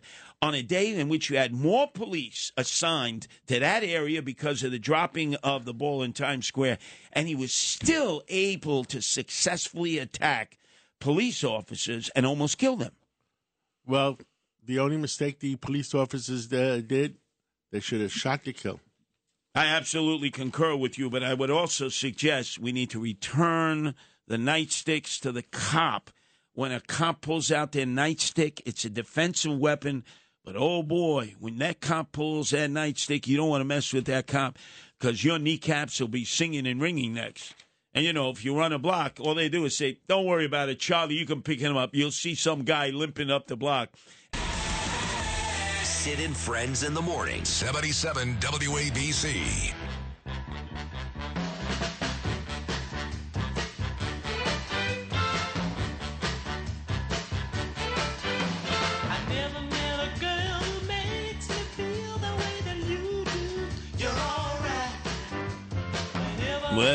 Well, our crew is getting into the swing of things. That's the appropriate music when you put two baby boomers together, John Catsimatidis and Curtis Sliwa, as we substitute for Sid. It's the CNC show, and a friend of WABC, longtime friend, who was sitting right in this studio the morning of the Columbus Day Parade, talking about all the problems that exist in states and cities trying to ban the Columbus Day festivities, the parades, and taking away the statues.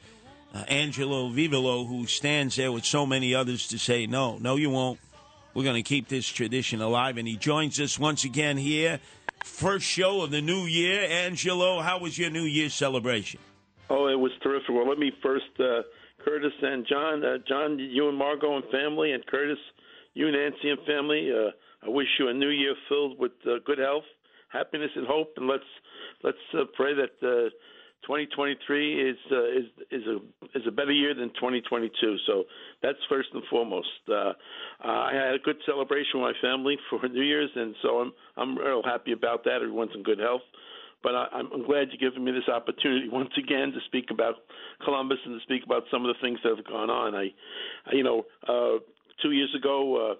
I'm sure you're aware of Community Board 2 in Brooklyn. They wanted to do away with the Columbus statue there. We went before the board. They were convinced. There was this group called Down, Take Down Columbus, and we spoke. And fortunately, they haven't done anything. The statue's still up, and that's what we think. If you speak your mind and you let people know the truth, and good things can happen, and that's what it's all about. Well, Angelo, just for everyone's edification, that a long time Christopher Columbus statue is right outside of the Brooklyn State Supreme Court in the shadow of Brooklyn Borough Hall. As you can see the bridge in the distance, it's a magnificent statue, and you're right. They had scheduled it for potential demolition or transplant into a warehouse or a museum, and you guys were able to stand strong, and it still remains to this day. Yeah, it was built by it was created by Emma Stephens in the 1860s, and she was a gay woman who developed it, created it. It was in storage for a long time, and then finally it went to Brooklyn and to Columbus Park. So it's standing there, and we're very proud that it's still up there. But, Curtis, John, what we're concerned about, that's why I'm so happy to be on with you guys this morning, is that, we've talked about this before. In the state Senate, there's a bill to do away with Columbus Day. Well, we've had assurances from the governor, Governor Hochul, that if it comes to her desk, she's going to veto that bill. That sounds good, and we appreciate that very much. However, there could be if 3/4 of the legislature wants to do away with that veto, they could be successful, and that bill can pass. So it's really important that everyone out there knows that this is not just it's not going to be what they say. It's going to be so easy to maintain the Columbus Day in New York State and New York City. So we want people to be aware. We want people to be educated. We want, as we always say, drop the hate and seek the truth. And that's really what my goal is. And I'm so happy that you've given me this opportunity today, because October's around the corner, and it starts up every October. And people get riled up and don't get the real information. They hear these sound bites that make Columbus sound like he's an horrific person, which he was not. Well, it's interesting. You mentioned the continued battle to remove Christopher Columbus statues, which has occurred all over the country. The most recent, South Pittsburgh, which was an Italian enclave, still is. They just took the statue, put it in storage, and how many have been taken down? Oh, across the country, there's many been taken, destroyed. In Baltimore, they destroyed it. They broke it and they threw it into they threw it away. And how about recently in Newark, New Jersey? In the middle of the night, they took it down. It was the park it was in was called Columbus Park. They did away with it, and they made it Harriet Truman Park, which is fine. She deserves to be acknowledged, and she deserves to have a statue. But did you have to take down Columbus statue to honor her? Two wrongs don't make a right. When I say this all the time, you offend one culture, one religion, you offend all. And that's what we do in WABC. We respect all cultures, and I don't mind bringing in a new one, but why take down the old one? And that's what gets me upset. Oh, all of us, John, and we hope that people will come to their senses, that right will win over wrong, and people will understand that you have to respect everyone. I say this, respect is the thing that's missing in our country today. If we had more respect, we could have disagreements, different opinions, but we should at least respect one another. And, recently, I'm sure you're aware of the anti-Semitism that's going on, not only in this city but in the country. We, the Columbus Heritage Coalition, we went out to all Italian Americans to let them know that they have to stand up and protect the Jewish people and support them and be against anti-Semitism. So Curtis, what's right and just. Who are all these people that are doing all the hating? If they hate Italians, if they hate Columbus, if they hate Asians, if they hate Jews, who's doing all the hating? Who are these people? Well, a lot of angry people out there. Some of them are emotionally disturbed, but most of them have an agenda. And why is the press paying attention with them? Why is the law enforcement community paying attention to them and treating them with respect versus treating, New Yorkers with respect, Americans with respect, that we believe in the common good? Oh, no doubt. And Angelo, you may have remembered, they had put the most well-known Christopher Columbus statue in their attack mode, and that was right there by Columbus Circle. It's a magnificent statue. It's been there forever. and is a symbol of working class Italian people. My grandfather Fidel Bianchino would say, you know, that's representation of us, the people who they call Dagos, Wops, Guineas, and Italian Americans looked at that with pride. But remember, right in the midst of the parade that Angelo runs every year with others, we got a commitment from Vito Fossella, borough president in Staten Island, which is referred to oftentimes as Staten Italy. It is the most Italian of all 5 of our boroughs, that if we can find a statue that has been discarded, put into storage, still usable, whether it's Syracuse, whether it's South Pittsburgh, whether it's Newark, wherever that statue ended up, that he would be more than happy to find a place, whether it was on Highland Boulevard or at Mount Loretto, and put up a Christopher statue so that the young children and others can come and actually have this statue for them in the most Italian of all our boroughs. So, Angelo, our work is cut out for us. We find the statue, and Vito Fossella said he's going to welcome it, having it in his borough. Well, Curtis, you know, last year I made that commitment to you. We talked about it, and I know, God bless you for supporting it. And, you know, I'm 100% behind you, with you. And if we get that opportunity, we will absolutely be delighted to put a statue of Columbus in Staten Island, where there are so many Italian Americans, as you said. Remember, first it was the Christopher Columbus statues.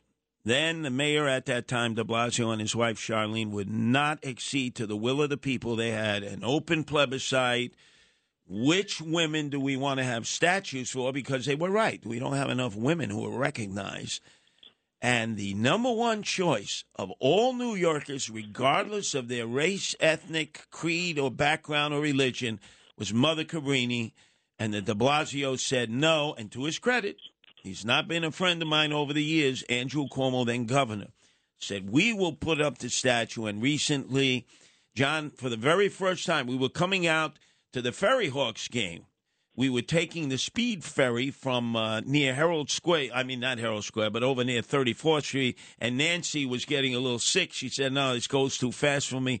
We got off right down near Battery Park City. And as we were walking past the Holocaust Museum, there it was, and she goes, oh, my God, what a magnificent statue. I never knew it was here. I said, Nancy, this was the work of Andrew Cuomo, who said, if de Blasio and Charlene will not recognize the will of the people, we from the state of New York will put it on state land, which is a Battery Park City Foundation, and it's magnificent there today. Thousands of people pass by it on a regular basis.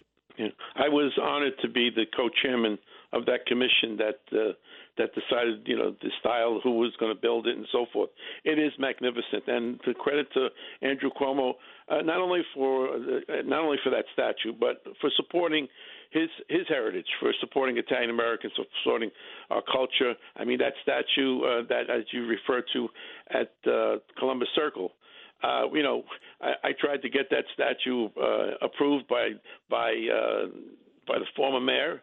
And in a week, I was refused, and then I made an application to the state, and the state approved it as an historical monument, and it's on the state registry. Which governor approved and on the national registry. Which governor approved it in the state? I'm sorry? Which governor approved it in the state? That was Governor Cuomo. Understood. And interesting, the backstory has never been told. The real reason that Charlene McRae, wife of Bill de Blasio and others, voted down what the people wanted is because Mother Cabrini was pro-life. And I saw this before when it would have been the 100th birthday anniversary for Mother Teresa, who was Albanian. And there was a consensus. Why not bathe the Empire State Building in the colors of blue and white? They refused to do it. And ultimately what it came down to, well, she's pro-life. Like, what?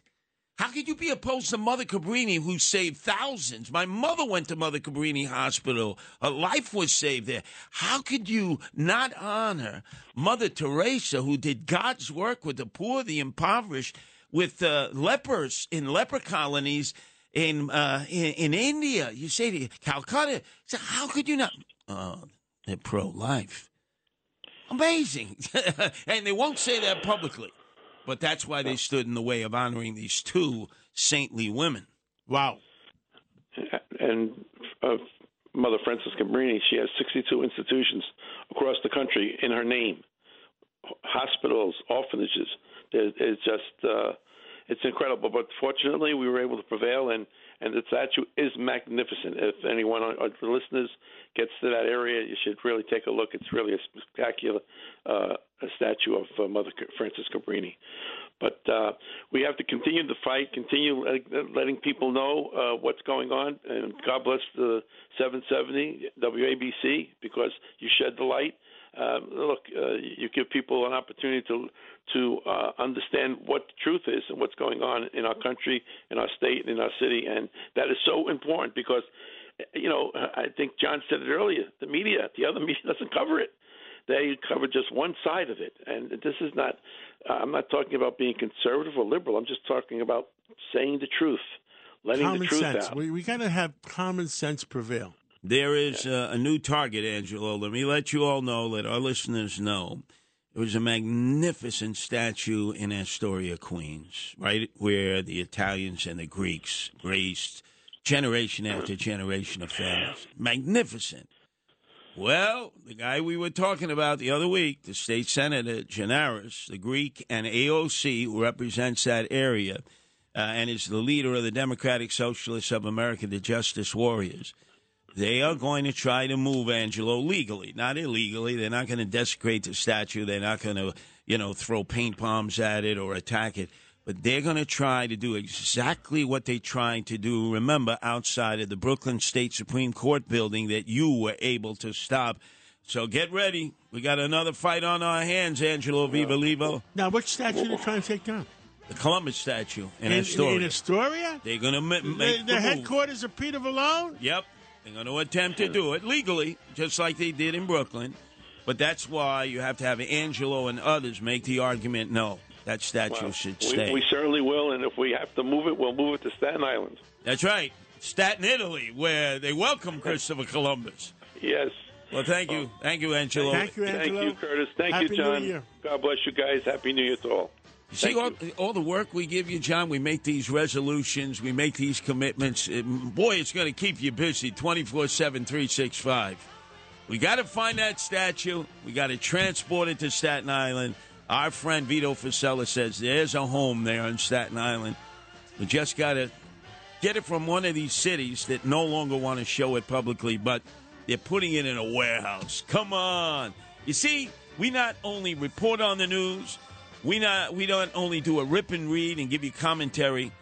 We obviously help make the news in the positive. And, John, who knows? Maybe you'll be there to christen that Christopher Columbus statue. Well, if they're going to put up one in Staten Island, I will be there for sure. Yeah, well, what's your percentage of your DNA that's Italian? I'm 28% Italian, 60% Macedonian Greek, and 6% Jewish. Macedonian Greek, Alexander the Great. Hey, where's Macedonian Phil? Anyway, we continue here. You know, Sid will be joining us, I believe, at 8:40. And Governor Patterson, our friend. My husband-in-law. About 8:10, 8:15. Oh, this is good. You don't want to go anywhere. Right here, it's CNC substituting for Sid Rosenberg.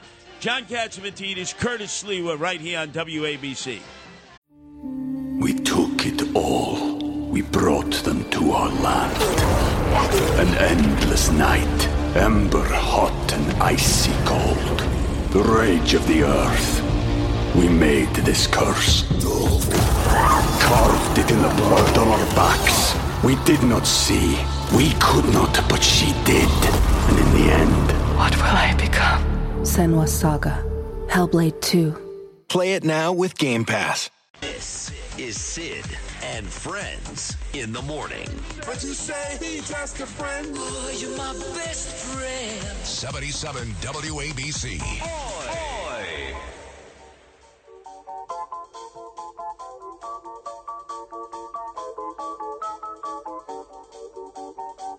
We're back. Oh, this is a classic song. This could certainly apply to so many politicians, Democrats and Republicans, blinded by the light.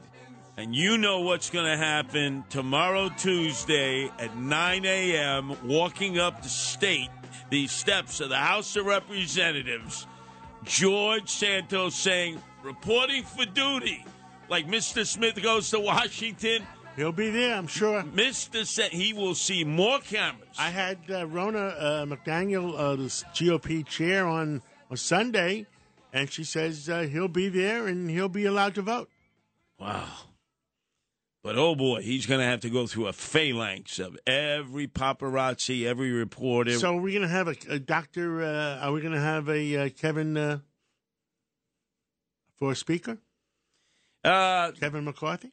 That's not guaranteed. I'm wondering why. I mean, it's been quiet. Well, the five. The Republicans really have to go commit suicide if they don't get that accomplished. Right, but you can call them the five who are holding out. They don't want McCarthy. But there might be some arm-twisting, backroom deals taking place where all of a sudden the five... Well, on the $1.7 trillion omnibus, they gave away, what was it, $400 billion? 400... Bridges to nowhere? Yeah, bridges to nowhere, so much more. But, and then also there was... what you saw in Albany. They're giving away money we don't even have. Oh, they're giving it to the Teamsters. A ton of money. Was it Albany? No, that was the federal government. I'm sorry, it was the federal government. Yeah. But how much was it? Millions. Although now it doesn't... $36 billion? Right. It doesn't matter because it's got to be billions and trillions. It's got to be a B or a T to matter. By the way, when are you going to become a trillionaire? All of a sudden, the people who are billionaires... Well, look, I mean, Elon Musk was almost there. He was like at $250 billion. And then what? He lost $200 billion. They shot him down. $200 billion. When we were kids, we didn't even know what $1 billion was. $1 million, that was considered a fortune. Well, that friend of ours that was on the show last Thursday or Friday, John Cole, that was worried about our food production. Yes. He sent me a Christmas present, or what was it, a birthday present. It was a 100 trillion something or other. It was a bill. Like a note, from Zimbabwe or somebody. Oh yeah, Zimbabwe. Mugabe, remember Mugabe? 100 trillion. Took that country when it was run under apartheid. I remember, I'm trying to remember the leader, the horrible leader. They got rid of apartheid. And then all of a sudden Mugabe comes in and he won't go. He wanted to be like dictator for life. And as you said, there was like ungodly amount. You talk about inflation. It destroyed the country economically. Thank God he finally died and went into the hereafter. But they still have huge economic problems. But I want to ask you, John, with all the people you've known and all the people you've helped politically on both sides of the aisle, did you ever get the opportunity to go, especially a first inauguration of a sitting governor, which is normally the one everybody pays attention to when there's a transfer of power? I don't think I've ever gone to Albany for inauguration. I've been to Washington for presidential inaugurations, especially for my friend Bill Clinton, but not Albany. Well, I went up to for George Pataki's first inauguration. It was in the Knickerbocker Arena. Place was packed because Republicans hadn't been there in a long time, so they enjoyed all the festivities that took place before and after. But I remember there was a series of speeches. And then before you know it, it was time to get back on the Greyhound at the Albany bus station, a place you don't ever want to be stuck in, and back to the Port Authority in New York. My sense is... Is that where Todd Shapiro is opening up that war room? No, it's right near on Eagle Street, right near the governor's mansion, right before you hit the state capitol there. He should have done well yesterday. What, there were 5,000 people who were gathered? At least. You think it was an exclusive. You have to be very exclusive to get a ticket to the inauguration. Now, I noticed that Tish James, the embattled attorney general, who would not debate Michael Henry during the campaign, the only candidate not to do a debate, and naturally she's obsessed with suing anything named Trump, anything with the name Trump on it, whether it's Donald Trump, whether it's his kids, whether it's his businesses. She's on. She was wearing this flaming red dress. You couldn't miss it. Very well designed. And I thought of two things, John, and you tell me which one. Nancy Reagan always used to wear a red dress. Remember when she would be with Ronnie Reagan? Oftentimes a red dress. She was known for that. And then there was the woman with the red dress who was John Dillinger's last girlfriend. When the cops moved in on her, she gave it up. She said, yeah, we're going to the movies tonight. And by the time they came out, the lady with the red dress was there, and they shot John Dillinger. Number one, FBI's most wanted list, number one criminal in America. They shot him like 52 times. He was dead on arrival. J. Edgar Hoover had his own hit squad. Yes. But, boy, she stood out in that crowd, and she gave her speech. Schumer gave his speech. And then Kathy Hochul gave her speech. Delgado gave a speech. You know, Delgado is the absolute last person you want. God forbid anything happens and Hochul cannot fulfill serving out 4 years. Do you know how radical Delgado is? People realize how radical the lieutenant governor is, who was chosen to replace the tainted and the corrupt Benjamin, who's in all kinds of hot water because of campaign finance regulation. Well, anyway, we're going to be having David Patterson call in. He'll give us the skinny of what transpired up in Albany, because it seems whenever anything is going on in Albany, David Patterson is always there. And my son is the beneficiary because he is David Patterson's stepfather. So whereas during the campaign for the governorship, I had Anthony with me every time I was with Lee Zeldin, the congressman, you know, at the Dominican parade, different rallies, so he would learn from the Republican side. And then David Patterson, remember they had that tree planted in his honor right there in the yard on Eagle Street, the governor's mansion. And I'm looking at the pictures, and who's there with his stepfather, my husband-in-law? Anthony, who's an intern here, 18 proud. He does imaging. I better watch my backside because he may be replacing me here. You never know. You never know. But he's coming into his own, and I want to thank you, John and Margot, for making his dream come true. He just loves radio. He loves everything about radio. And that's one of the great things here. We got a bunch of young people who are right out of high school. They're in college, and they're getting to make their bones in radio, which normally they never would have had that possibility, because you know what they want to do all the time. If they're going to journalist school or they're going to media, they want to go into TV. Oh, I want to go into TV. They learn more in radio because they get to do more things than they would ever get as an intern in TV, because you know what they do in TV for interns? Go get me a cup of coffee. Sit over there in the corner, read the newspaper, and you might slowly learn something. Here, they get to learn everything.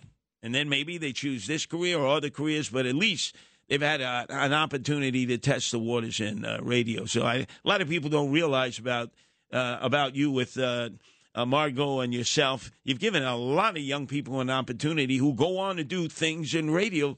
Never before dreamed they'd ever want to do anything in radio, but they fall in love with it when they work here. You know, if they have the courage to get on the microphone and be able to talk, guess what?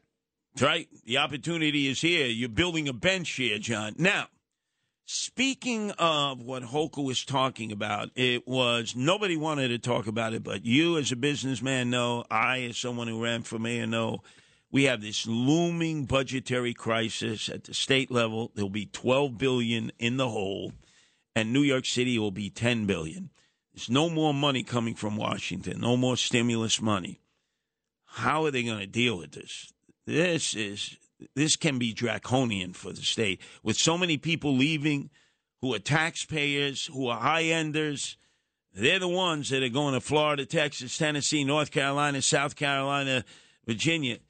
John, what would your advice be to Kathy Hochul about somehow trying to – they got to balance the budget. Yeah, that's one thing you have to do. My advice would be, look, Kathy Hochul, I've had a lot of pleasant meetings with her, and I agree with her in a lot of things, but I disagree with her in a few other things, is that you got to stop the bleeding, number one.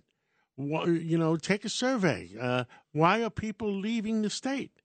And stop the bleeding, because if the people that are paying the taxes are leaving, sooner or later you're going to run out of money.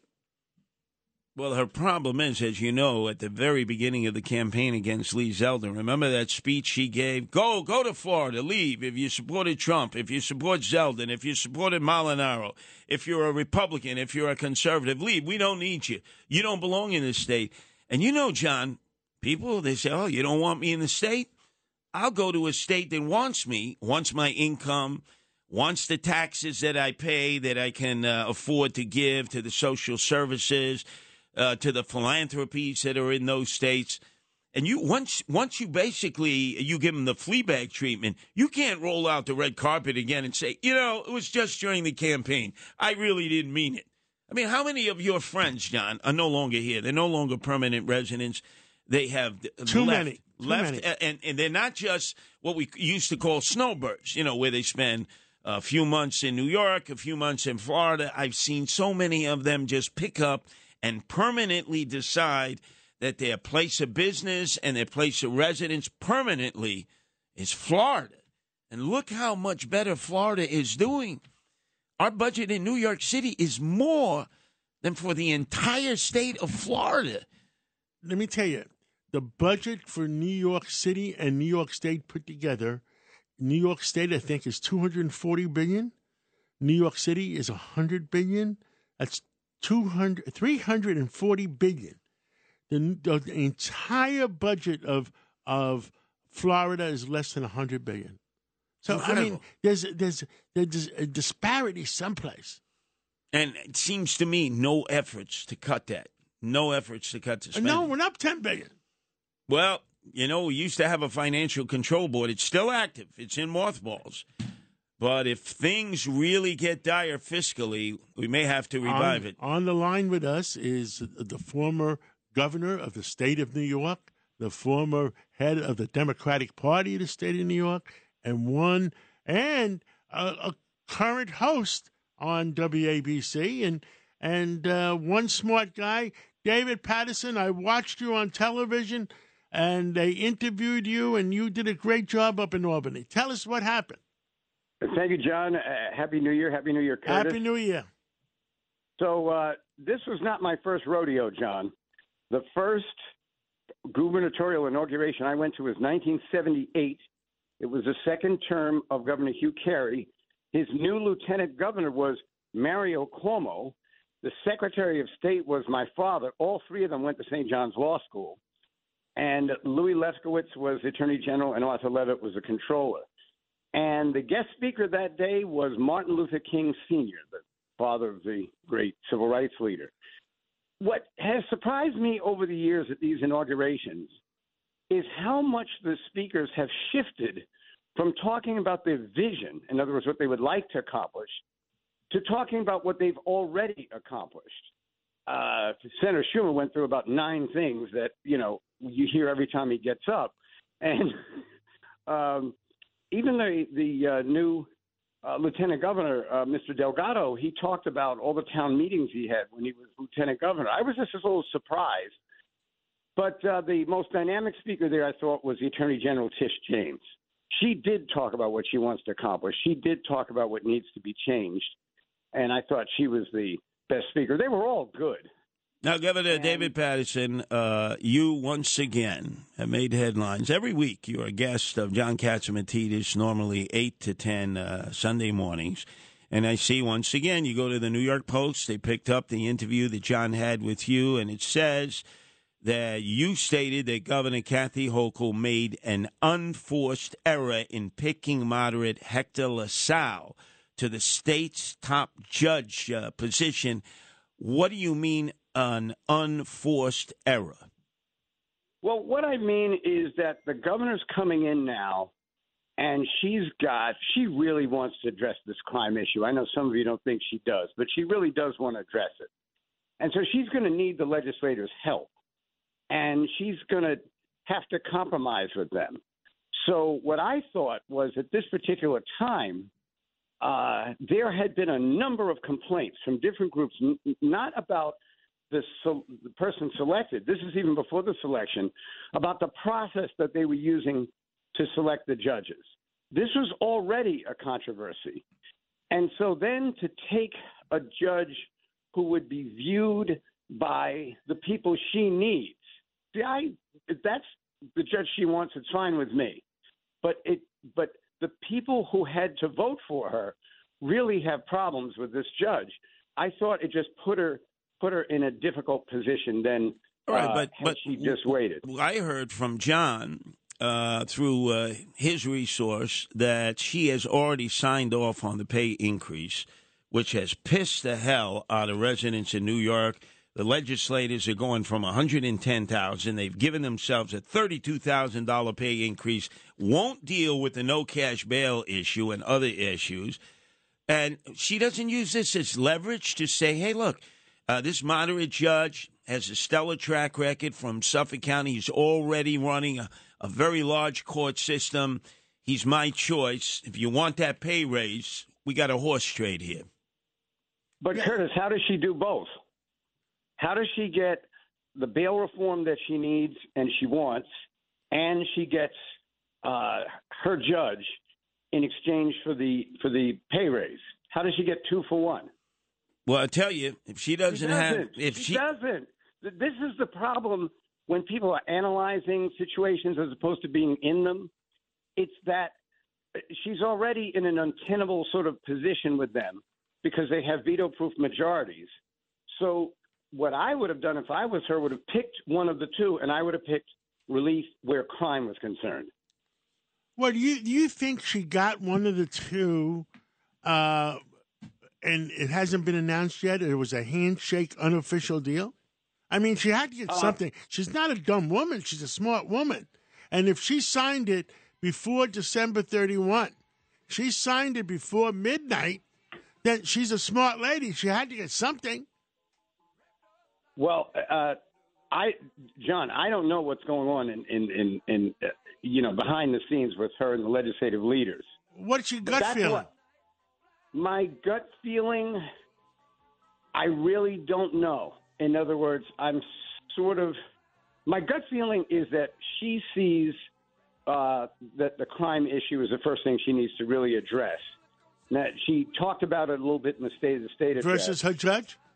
And why isn't the Hispanic community up in arms? Well, David Patterson, we're out of time, but can you call into the Wait a minute, John, you asked me a question. I can't even answer it. Can you call into the 5 o'clock show and tell us what the heck is going on, maybe? I will call into the 5 o'clock show, and I'll actually be back in New York, so maybe my thinking will be clearer by then. Okay, I look forward to seeing you or talking to you at 5 o'clock. David Patterson, the former governor of the state of New York, one smart guy. Thank you so much. Take care, John. Take care, Curtis. This is Lydia Reports on 77 WABC. Here's Lydia Serrani. And this report is sponsored by the Seafire Grill. So more ridiculous spending from the budget bill. TSA, you know what the TSA is, the Transportation Security Administration is spending $18.6 million starting this month to deploy non-binary screening systems for gender-neutral passengers traveling through U.S. airports. Wait Did a you second. hear what I said? Hold on a second. Could you give me that number again? $18.6 million for people that are non-binary. These are people that they identify as they, them, X, and there's a bunch of other genders, by the way, but anything other than female or male. Wait a second. They don't want their own bathrooms, yet they want their own screening procedures? I don't understand that. They use whatever bathroom they choose, right, which is okay according to the laws of most states. So why wouldn't they go through the same TSA pat-down procedures or going through the metal detectors the same way that a male would go or a female would go, depending on who they identify with? Well, apparently, when travelers assume that their genders that they prefer doesn't match their biological gender and that the person who's screening them might be confused, they get patted down. So they're subject to more screenings as well. So the TSA apparently receives about 27,000 screening complaints annually, with slightly over 6% from members of the LGBTQ plus community. They even have their own webpage. The TSA has its own webpage dedicated to transgender, non-binary, and gender non-conforming passengers traveling through the nation's airports. And they say, it's a TSA spokesperson said, this is long overdue. So we're not spending millions of dollars for border security. Well, we are for border security for Middle East countries, but we're spending 20 million of your taxpayer dollars, my taxpayer dollars, that's siphoned from my check every single week for new security measures for non-binary people. Because like you said, Curtis, like they don't want their own bathroom, but they want their own screening. John, maybe this is kind of a ploy for them to be on shorter lines. So I am now officially X or whatever. So when I go to the airport, I don't have to wait in the long security lines. Why don't they just have a sign, XX chromosome here, XY chromosome here, and everybody else here? So they have like 3 separate categories.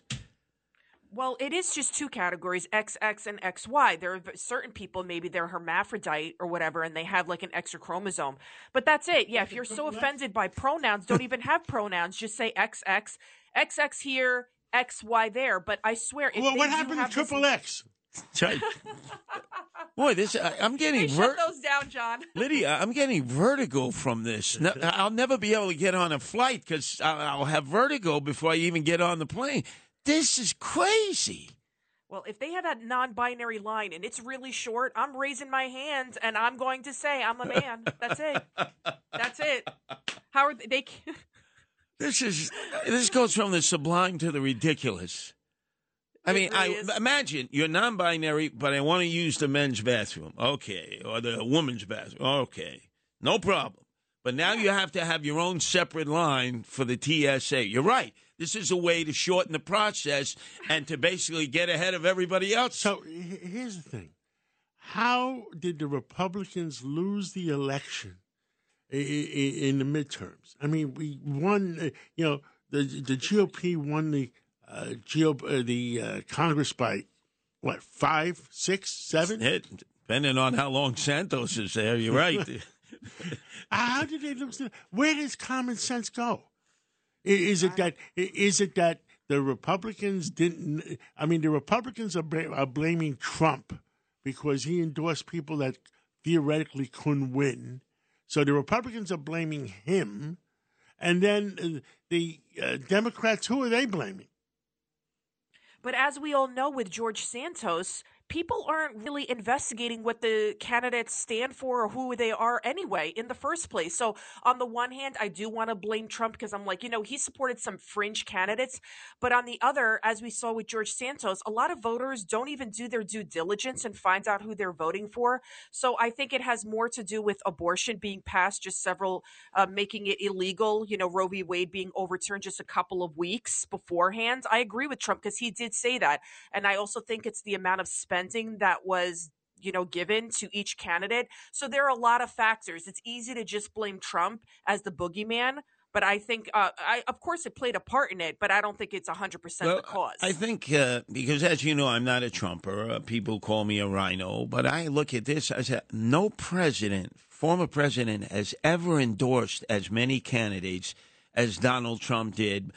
Both in 2016 in the aftermath or after 2020. Most presidents generally sit back and they might get involved in 1 or 2 races, and they check the odds, the over-under point spread before they jump in. With Donald Trump, he jumps into all races. I've never seen a president before attach his name to so many candidates in so many places, people he knows for years, other people he doesn't know. So, John, when you're in this, when you're picking different candidates, you're going to lose some and you're going to win some. There's no way you're going to win all the races. No, but I still can't believe that the Republicans lost Pennsylvania. I can't believe that the Republicans lost Arizona. Yeah, I mean, look, you're a resident of Arizona, and there's no border controls, and they're coming right through the borders with both fists. They're just coming through the borders. John, and the Republicans lose that race? The number 2 state with the most exodus is California. And you know the number 1 place they go to when they leave? Nope. Where? They go to Arizona. And they vote Democratic. Exactly. They've turned it into a purple state. That's the problem. When they leave California, they go to... Well, we got to wrap this up, and this report is sponsored by the Seafire Grill right there in Midtown Manhattan. The best seafood, the best service, the best sides. You can't... Are they open today? You know what? I got to make a phone call, but they should be open. They should let be us open. know, because yesterday I called 3 restaurants to find one that was open. Oh, let me find out. So check it out, theseafiregrill.com, and I'm going to find out right now. I know the owner, so I'll message him and find out. Thank you. Message me back, and I'll let people know. You got it. Thank you, Lydia.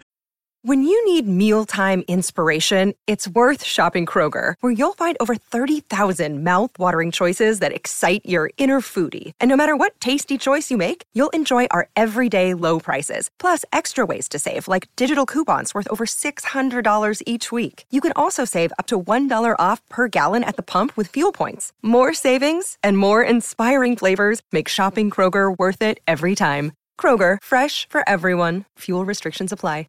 This is Sid and Friends in the morning. 77 WABC.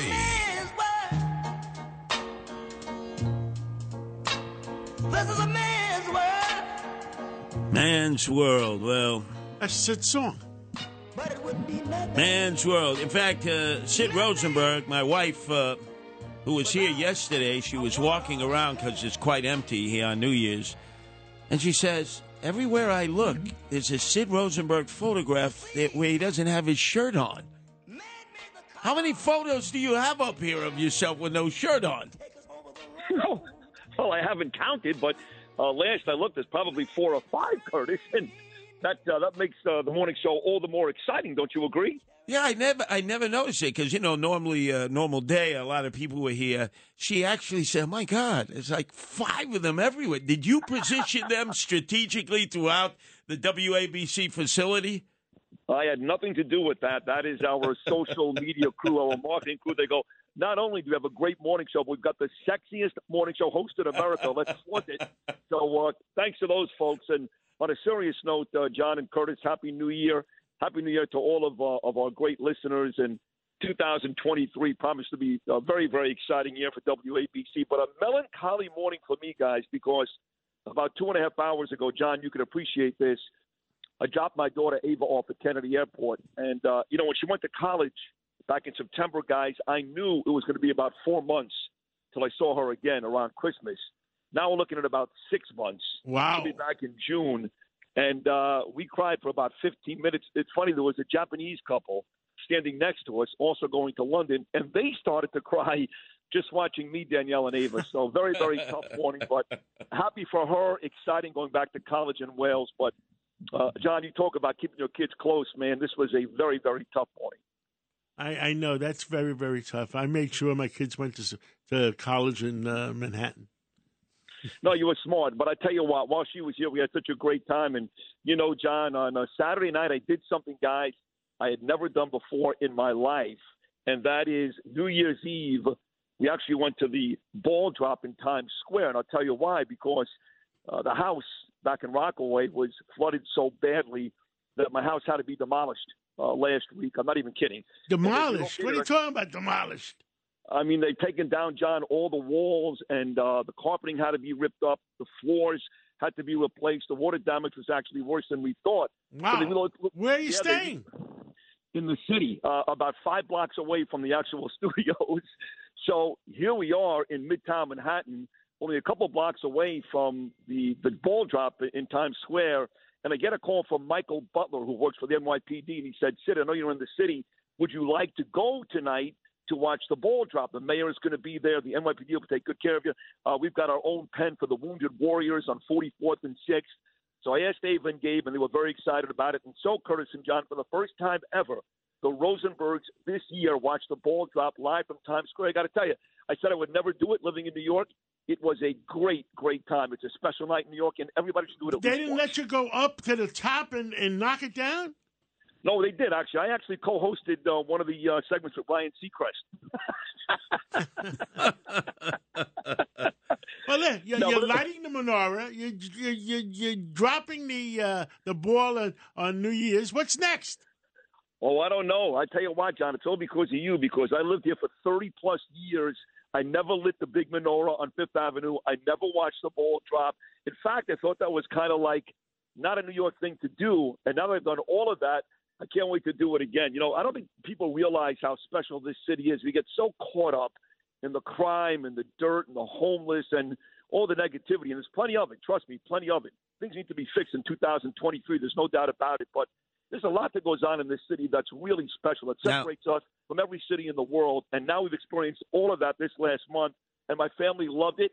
And New York is still the greatest city in the world, I'll tell you that. Now, Sid, for those that may have been away last week, when you told us how the pipes had burst in your house, and now you've given us an advance report that it's ruined everything. Could you go back? That was during that Arctic snap when it was like 20 degrees below zero, right? That's exactly right, Curtis. The last show that I did was on Friday, December the 23rd. In fact, my son Gabriel co-hosted that day. My mom was on. It was a great show. And we went back to Rockaway that afternoon, John and Curtis, and we couldn't even get on the ferry. They shut the ferry down because of the rain and the wind. But the cold did not set in until later on that night, you may remember. We dropped 45 degrees in one day on that Friday. By Saturday morning, it was minus 9 degrees by me on the beach at Rockaway. We had no water on Saturday morning, so we knew the pipes froze. And then sure enough, come Sunday, Christmas Day, every floor in my house, it was coming down like Niagara Falls. 2 pipes burst. We couldn't stop the water from coming in. And in the end, we thought maybe we did some damage, not too much, but we did more than we thought. And like I said, now we're living in the city for the next week while they blow out my house and hopefully fix it in about a week or two. And it'll be better than ever. That's the good news. But right now, it's very difficult. We're in the city. Ava's on the way back to college. I'm back at work tomorrow. Now, I just want to know, you're in a city, in a hotel. Who has better hotel conditions, the migrants or Sid Rosenberg? The migrants. The migrants have $700 a day rooms. You know, don't laugh, John, because when this happened, Danielle was on the phone with the insurance company, and she couldn't find a hotel room. And I swear to God, she goes, wait a second. You're telling me the migrants can stay at the Ritz, at the Waldorf, any place they want, and I can't get a hotel room for my family, and we live in New York City? What's going on here? So we actually used the migrant line, ended up at a very nice hotel about 5 blocks away from the studios. Now, have you finally learned, as a proud Jewish man, that at times you have to humble yourself and ask the Goyim for advice? Your Irish friends out there in the Irish Riviera would have told you, hey, Sid, turn the faucet on, turn the tub on, run the water during the cold snap, and your pipes won't burst. Yeah, here's the bad news for you, Curtis. I actually got that advice. We actually did that, and we were running the cold water, believe it or not, when, in fact, the deluge started. So we did get that advice. We took that advice. It just didn't matter. I mean, the house is like 90 years old. It's a gorgeous, gorgeous home. We love it there. But it's an old home, you know, and those pipes have never been fixed. We've got some insulation, not enough. And we came to find, by the way, John and Curtis, that's a lot of homes in my community that went through the same thing, even homes that were updated after Sandy that also had pipe freeze. So it was not exclusive to the Rosenbergs, I can tell you that. But it has been a rough 10 days. But, again, you know, Times Square, New Year's Eve with the family, Christmas with the family. Ava had a great time when she was here. Gabriel's been loving this trip. So all in all, even with the negativity, it's been a great holiday, and I'm looking forward very much getting back to work tomorrow morning. You know, Sid, we've talked a lot about Lester Chang, how the Democrats don't want to seat him in the assembly because they're challenging his residency. And they put off that decision after a 150-page report. They won't make that decision. But your great friend, your hero who lives out there with his great family, Tom Sullivan, is behind by, John, 1 vote in the assembly race. He had been ahead by 300 votes. They still haven't made a decision. It's like, are you kidding? This one assemblymatic district, and he still doesn't know? One vote? One Well, listen, vote. Listen, 1 vote right now is as good as 1 million. And I will tell you, talking to the Sullivan family, John and Curtis. Curtis, you know, as often as I do, I speak to Mike Sullivan just about every day, and their brothers Brian and Danny. I mean, they own Breezy Point. They knew once they stopped the votes that night with Sullivan up 300 votes, they knew eventually it was a fait accompli. He was going to lose. So he was up about 80 votes. Then you may remember, Curtis, he was up 3 votes. Now he's down 1 vote. That 1 vote doesn't matter. It was in the books. It was rigged. She was going to win, Stacey Amato, no matter what, even though Tom Sullivan really won. And they're going to take this from him. 1 vote, 100 votes, it doesn't matter. That night, you knew once they stopped it, 98% of the votes in, he's up 300 votes. They just stopped counting for no reason. No reason. You knew they were going to steal it, and sure enough, John, they're on the way to stealing it. Democrats have told me, people that I've known, Democrats have said there's no better or nicer man in all of politics than Tom Sullivan. They said to campaign against him, he is the most honorable of men. He never says a bad word. You know, he always he does his job of campaigning. And they took I'll say it if nobody else will. They stole the election from him. There's no doubt about it. No, they stole it. He's a great man. Like you said, I mean, look, John Curtis, this guy served in Iraq. This guy served in Afghanistan. This guy served in Kuwait, happened to be there on 9/11, and literally threw bodies over his shoulder. He saved about 6 people that morning while the buildings were coming down. How many people can you say that about? Served in 3 different countries, a decorated war hero, and saving lives on 9/11. And he's going to lose to some lady whose father happened to be a judge and whose mother happens to be a county clerk. I mean, nepotism with a capital N. What they're doing to Tom Sullivan and Lester Chang is disgusting. But that's politics, folks. That's why, John Curtis and our listeners, that's why we get the big bucks, because it's crooked, it's nasty, but it's exciting. Not for Tom Sullivan today, but folks are invested in this. And right now, 22 months away from the big election in 2024, what better place to follow it than WABC? And think of it, with all the greatness of Lester Chang, war hero, Tom Sullivan, war hero. Tomorrow, welcome to Washington, Mr. George Santos. He will be sworn into office. It is unbelievable. He, you know, for some Democrats and Republicans, he's the gift that keeps giving. And John, I know you know George pretty well, but unbelievable. No, George Santos, I only met him once.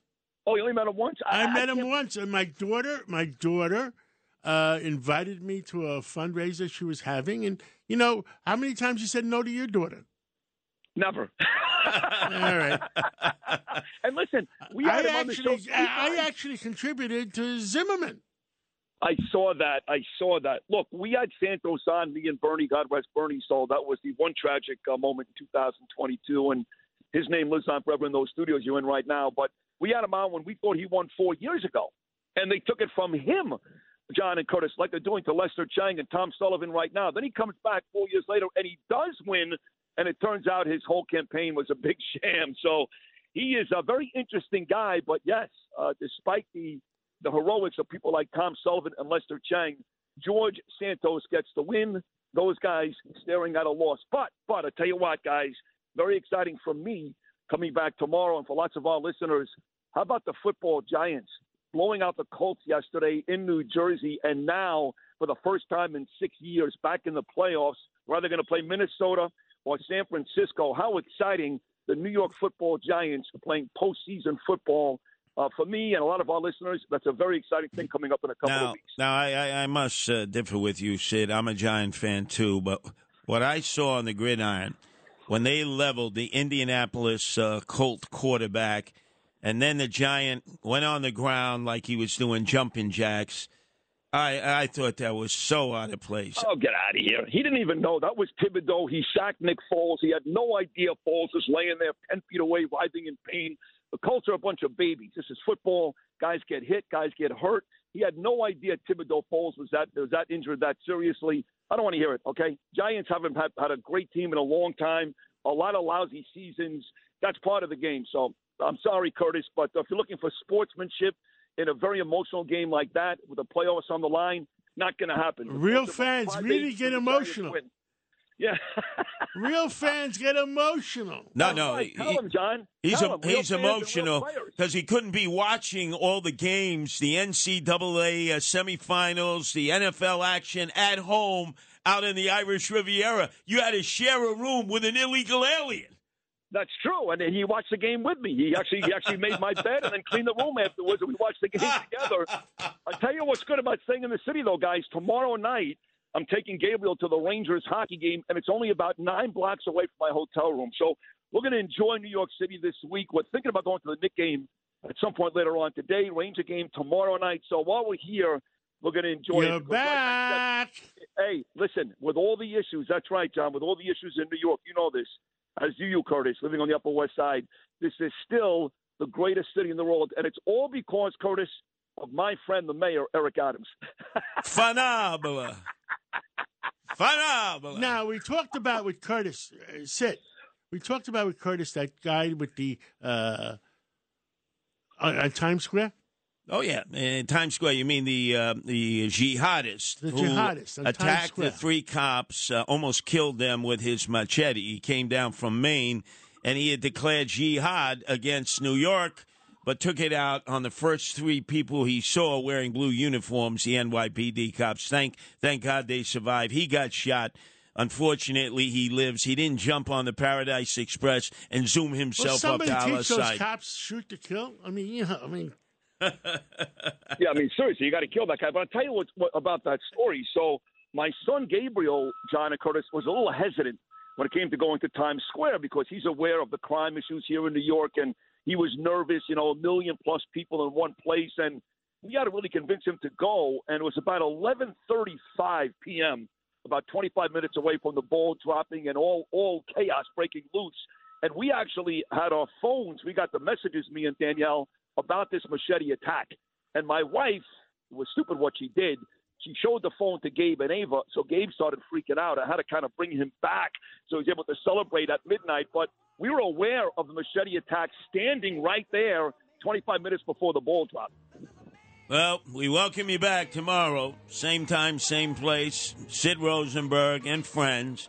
And twice a week at 7:05 in the mornings, Monday and Friday, if you keep me on going into the new year. Your foe. But welcome back, Sid Rosenberg. Well, thank you. We got a big show tomorrow. Just letting you guys know. It'll be Rich Lowry. It'll be Bo Dietl. It'll be Anthony Scaramucci and the mayor himself, Eric Adams, all set to join us tomorrow with Phil Simms and Lawrence Taylor stopping by this week as well. Happy New Year, John. Happy New Year, Curtis. I'm Happy back New again Year. tomorrow. Can't wait. Happy New Year. Love you guys. Thank you. He's back, John. You're going to be able to go back to what you were doing. I'm going to be able to go back to what I was doing. And we did have fun. Oh, we had great fun. Great fun, great guests, great discussion. And remember, live and local. Some other stations here, our competitors, are doing best of, but as you know, that's always worst of. This is your place to be, 77 AM WABC. Listen, 24/7, 365. And if you miss us on the sly, just get it on the podcast at WABCRadio.com. And stay tuned for the 9 o'clock hour. We have Roger Stone, and you never know what happens with Roger Stone. And bitterness. Oh, you're my best friend. This is Sid and Friends in the morning. From our friends. 77 WABC.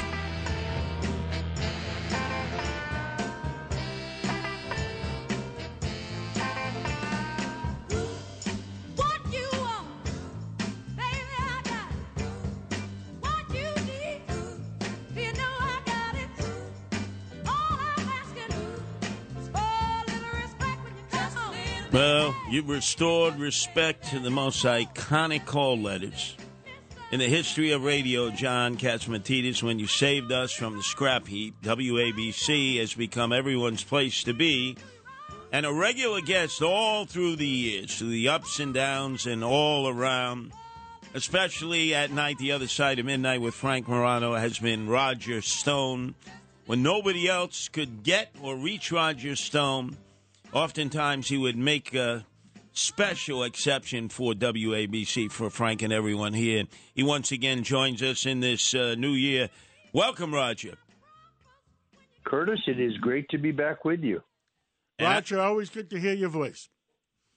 Great to be with you guys. They put you through hell, but you're standing up. Well, I'm just warming up.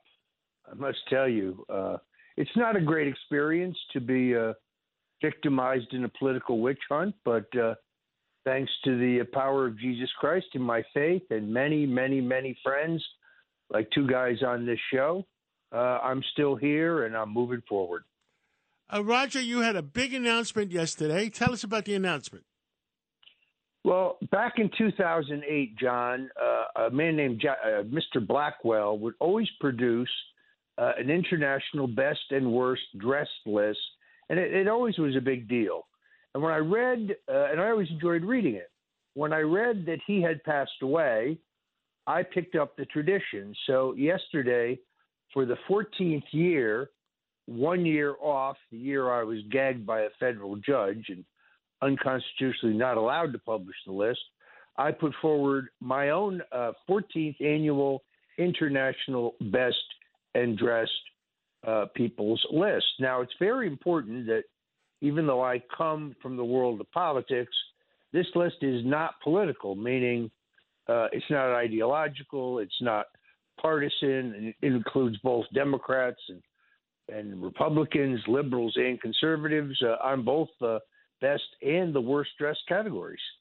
Well, let's go with the best, Roger Stone. I think Sid Rosenberg is trying to find the list to make sure he's on it. Oh, yeah. He loves Joseph Aboud, but I got to tell you, just watching you and the many appearances you make, you don't just wear suits. You wear suits that are customized in a way where you say, where the hell did he get that from? Well, everybody has to kind of develop their own personal look. But the way I look at it is, if all the world is a stage, shouldn't you always be in costume? So leading my list for best dressed, a woman who I think took a lot of abuse, a woman who should have been on the cover of Vogue many times over 4 years, Melania Trump, without question, the best dressed first lady since Jackie Kennedy. Wow. Always chic, always appropriate, always tasteful, without any question whatsoever, the very best. You're absolutely right, Roger. I mean, they, her husband was the president. Why take it out on her? I couldn't understand that. Yeah, I agree. Now, I have to admit it. I had to choose between Eric Adams and Joe Biden. Out of respect for you, Curtis, I went with Joe Biden. Now, a lot of my conservative friends are going to give me a hard time about that, but I want you to notice very carefully. Joe Biden's choice of neckwear is always right on the money. This guy has the most tasteful tie collection I've ever seen. And I got to be honest with you, I even like the aviator glasses. FDR had his cigarette holder. Lyndon Johnson had his cowboy hats. Joe Biden has his aviators. I don't think he's doing a great job as president. That's not what this is about. I do think he's a great dresser. Now, these men who have made your list, are they suits that they wear off the rack, or are they custom made for them? I think it's a combination. It's very interesting that WABC actually has two different people on the list who are on your network. I mean, first of all, Greg Kelly, the Newsmax commentator, also at WABC. It's very interesting. About a year and a half ago, he said on social media he was thinking of taking on the authorship of this list on an annual basis.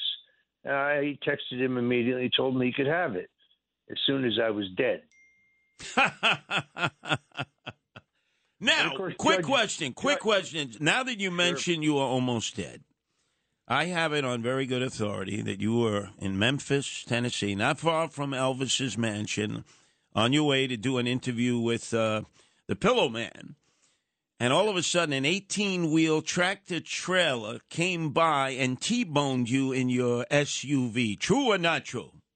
Absolutely true. Now, it wasn't an 18-wheeler, but it was a Ford Tough pickup truck, and we did get T-boned. The car I was riding, it was totaled. Both of the security guys I was with were injured. I had to go to the hospital. I walked away literally without a scratch. So the Lord is with me. I am protected. It was not a great experience, but it is absolutely true. This was the day after the election. I put it up on Twitter a couple of days ago, and the outpouring of people with good wishes has been very, very heartening. So not only did I get a commutation of sentence when I was falsely convicted of a crime, not only did I get an unconditional pardon, not only is my wife, who was diagnosed not long ago with stage 4 cancer, in total remission, but on top of it all, I walked away from death in an accident only days ago. It's a great time to be alive. Now, did the driver stop, or was it a hit and run?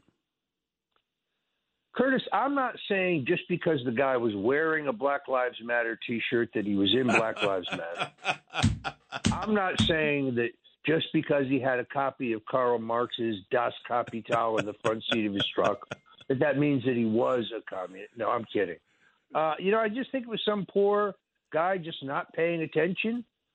He was uninjured, I'm happy to say. A lot of damage to his truck. The emergency services guy showed up immediately. It's one of those odd things. I was not wearing a seatbelt, and the technician told me it was one of those very, very rare conditions because of how and where he hit the car. Now, I would have thought... Had I been wearing the seat, I probably would have been injured. Because at that particular time, things were percolating between the guy that you were the first and only one to tell him to run for president time and time again, even when others were trying to get him to run for governor of the state of New York against Andrew Cuomo. How do we know this wasn't a guy who was sent by DeSantis? I mean, DeSantis, he comes from a long Italian family, the same town that produced Rudy Giuliani. How do you know it wasn't a message to you, Roger?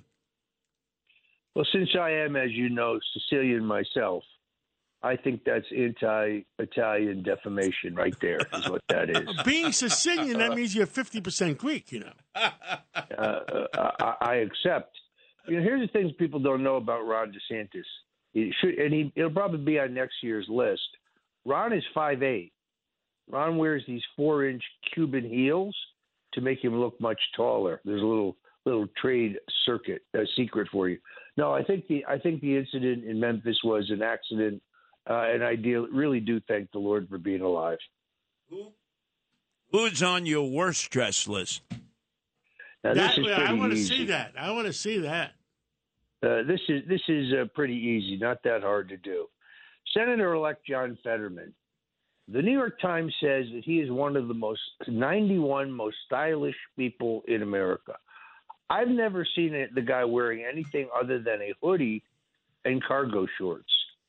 I mean, he dresses like a skateboarder. It is interesting that the cowl of his hoodie hides this kind of odd growth that he has on the back of his neck. This guy is a very strange guy. He is not stylish in any way. Has anybody figured out, well, we're not going to talk politics, but has anybody figured out how this guy won? But we'll leave that for another day. Well, John, it's Pennsylvania. So in Philadelphia, yes, there are precincts where more people voted than are registered to vote. It's an old tradition in Philadelphia. Jill Biden, not as well dressed as her husband.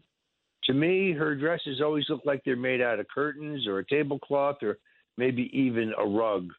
She has this choice of bold, kind of cheap-looking prints. It's just not good for her.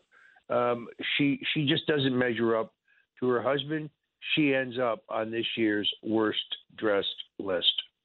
Now, let's go back to the hoodie and Fetterman and the fashionista statement.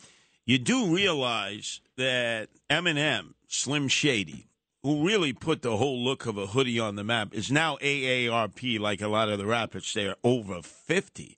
This has become the look of a lot of guys who have not evolved beyond when they were in their 20s or 30s. I see increasingly more and more men in their 50s wearing hoodies like Fetterman. Yeah, it's a bad look. It's the same essential look as Samuel Bankman-Fried. You know, this guy's always wearing a cheap T-shirt and khakis. I think very soon he'll be wearing an orange jumpsuit, but that's a different question. You've seen that same look. He's not on this year's list. I think he was on a previous list. Mark Zuckerberg. The guy's a billionaire, maybe one of the richest guys on the planet. He can't afford a suit? I mean, it's unbelievable.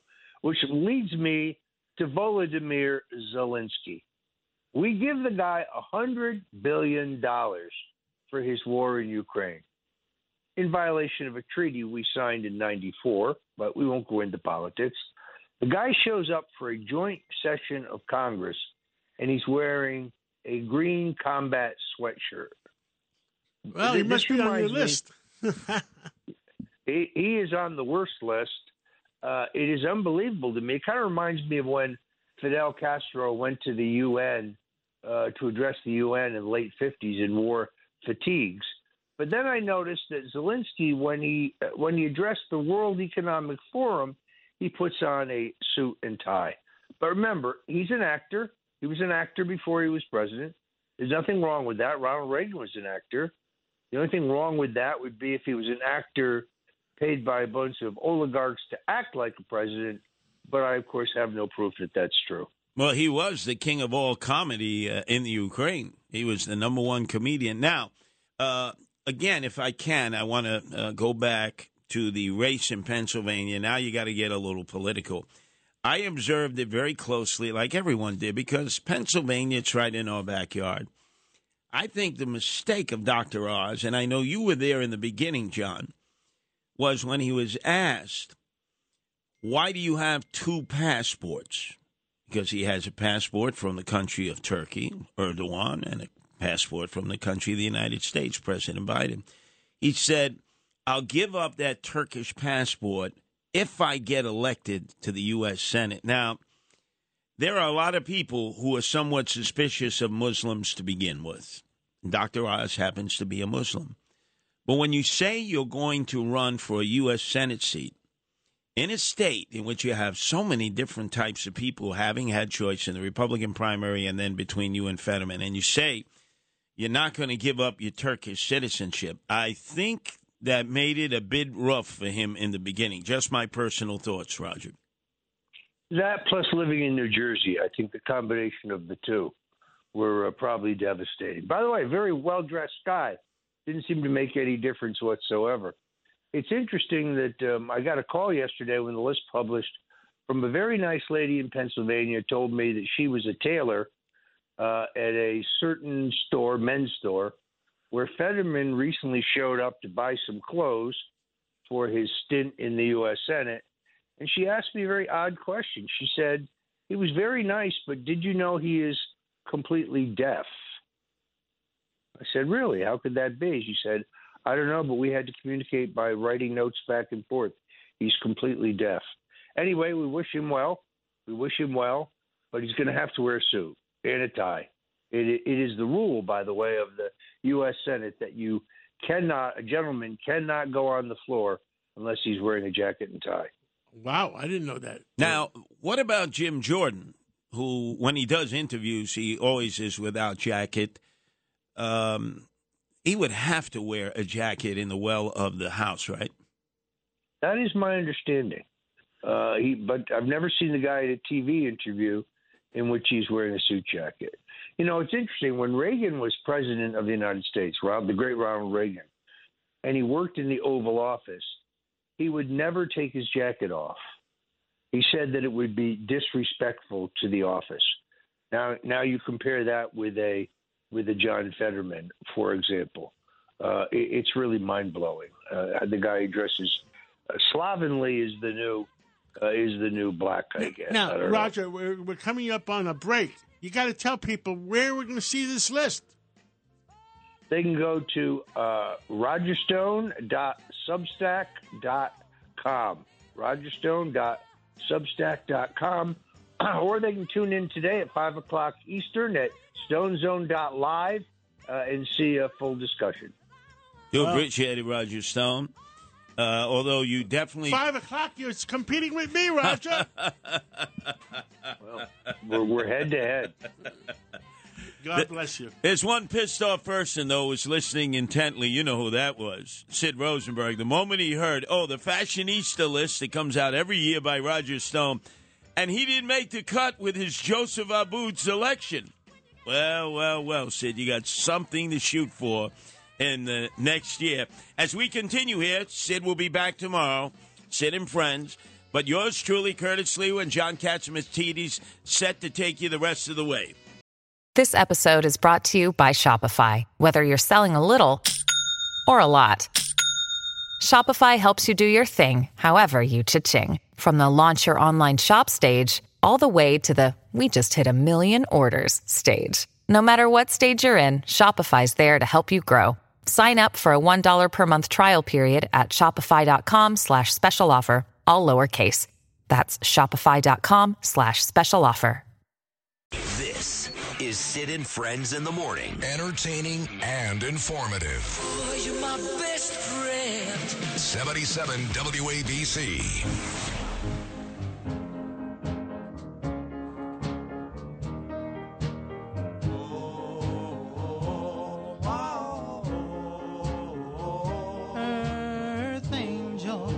Beautiful song. Absolutely.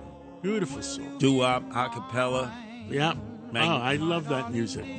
I listen in to Cousin Brucey on Saturday night. I love that music. Oh, no doubt. And if you don't catch it with Cousin Brucey, you catch it with Tony Orlando. And before that, the new Prince of Staten Island, Vinny Madunio. By the way, John, I did the disco. I was the DJ we gotta with have Vinny. A replay on that. Yep. Oh, yeah. Your wife was very interested in that, Margot Katsimatidis. I'll make sure you get a copy of it. But I'm looking at my copy of Vanity Fair's Top 100 New Yorkers.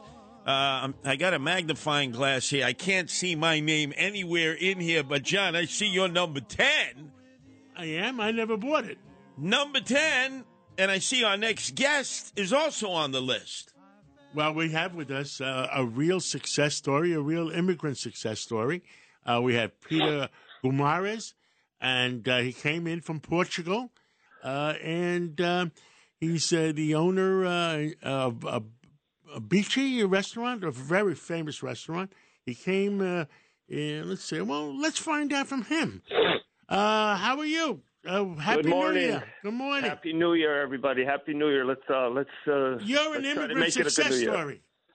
Oh, you know what? There's always different levels of success, but I like to think I've made my own mark, and I thank God that I had the opportunity to come here to the best country in the world and also the best city in the world. Manhattan's my home. Do you have a green card? No, I'm actually a U.S. citizen. That's great. That's great. So I'm not getting deported anytime soon. Tell us, I understand you're mad as heck about some of the things happening in New York. You're opening up businesses in New York. You worry about New York, and we're all worried because, we love New York, and Curtis loves New York. I love New York. You love New York. Tell us about your gripes. Well, I tell you, I grew up coming into the city when I was a little kid trying to sneak into the nightclubs. Then I got involved in the nightclub business at an early age in my 20s, famous nightclub in the city. So, I've been coming in and out of the city for many years. I own a restaurant. I'm opening up 2 more restaurants, Madison and here in 56, and I have a restaurant on 55th. Beach Restaurant has been in New York City since 1982. So we've seen a lot of changes in the city. Are you going to go in competition with our friends at Patsy's Restaurant on 56th Street? There's enough room for everybody. We got 8 million people. We had 3 million visitors this New Year's Eve. There's enough Italian food for everybody. But yeah, I'm worried about the city. I've seen the changes. I loved the era when Giuliani came in. He cleaned up Times Square. He got rid of the 5 families. Life was good. Then we had 8 years of this communist who ruined and took the city a different direction. And now we got this guy who's absolutely missing. He's done nothing for the city. Crime is still up 16%. He's nowhere to be found. He hasn't done one piece of legislation. He hasn't done one thing to improve the quality of life in Manhattan. And, we had high hopes for him because he was a cop. I'm very pro-cop. I'm friends with the chief. I have a lot of the blue that come and eat at my place. I love the blue. But this guy's been a real disappointment. And you know what? If you look at his history, somebody brought this to my attention. If you look at his history when he was a police, he's had the lowest arrest record out of almost anybody in his graduating class. So it's basically a trend in his life where he doesn't do anything. Now, Peter, as a businessman, there's a lot of empty space, a lot of empty retail space, storefronts galore. What needs to be done to get the brick and mortar stores leasing to tenants or renting to tenants? Because we've got these pop-up weed stores that obviously landlords will take the money wherever they can get it. Sure. But that's not the answer to this dilemma. How do we get these stores back up and open, whether they're restaurants, bars, or retail establishments? You know what? There's a lot of solutions, but one easy solution is this city needs to reduce the red tape for business people. It took me almost a year to get a liquor permit, right? It shouldn't take you a year to get a liquor permit. I have restaurants all over South Florida. It's very quick to get a liquor permit. The health department, it takes months and months and months just to get a health inspection so you can open up. There's so much red tape. There's so much bureaucracy in this city that this administration, this city needs to ease back and make it easier for people to open up businesses in New York.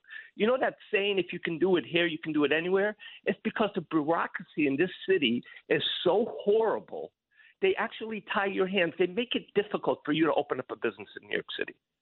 That would be the first thing I would do. I would get in there and safety, bureaucracy, safety in the streets is very important. But I guess you carry a big Rocky Colavito bat. Yeah, you have to. I mean, let's go back to the days when Sliwa used to be on the streets protecting us New Yorkers. You know, we don't have that. And it's an easy fix. You know, it's not rocket science. Grab 10,000 freaking police officers and throw them in the subway. The crime's going to go away. Let's get more Mountie police throughout Times Square and throughout Midtown. No, wait. The government is doing more important things. They're getting 87,000 IRS agents.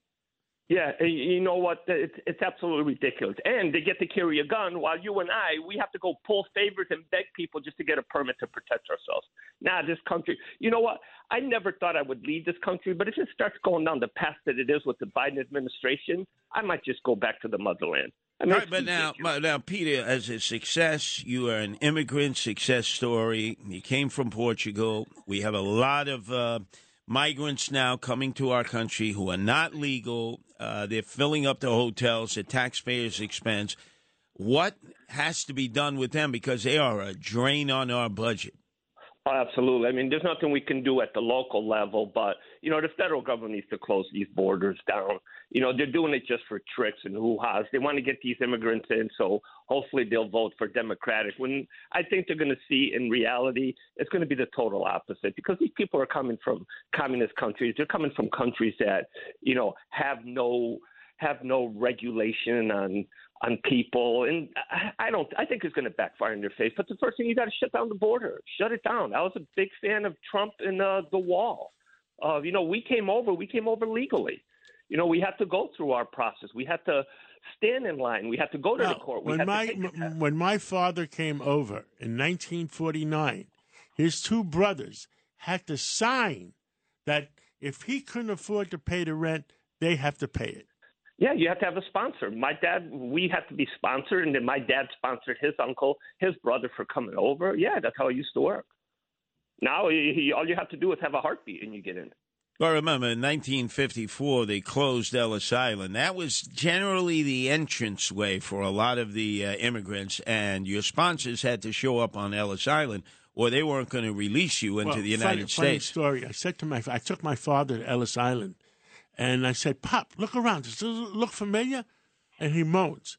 "Pop, look around. Does it look familiar?" Moans. I said, "What are you moaning about?" He says, "I came in Idlewild Airport." Yeah, I mean, we came over on a TWA, so I'm not really familiar with Ellis Island except for taking selfies in front of the statue.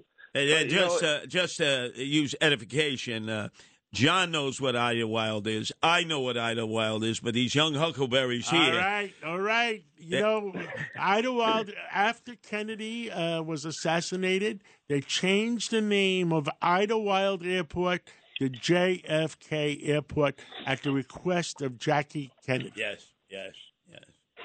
Well, there used to be an Idlewild diner on 42nd and 11th back in the day. I don't know if that was named after the same thing you're talking about. But I remember that diner. It was right next to the club that we used to own.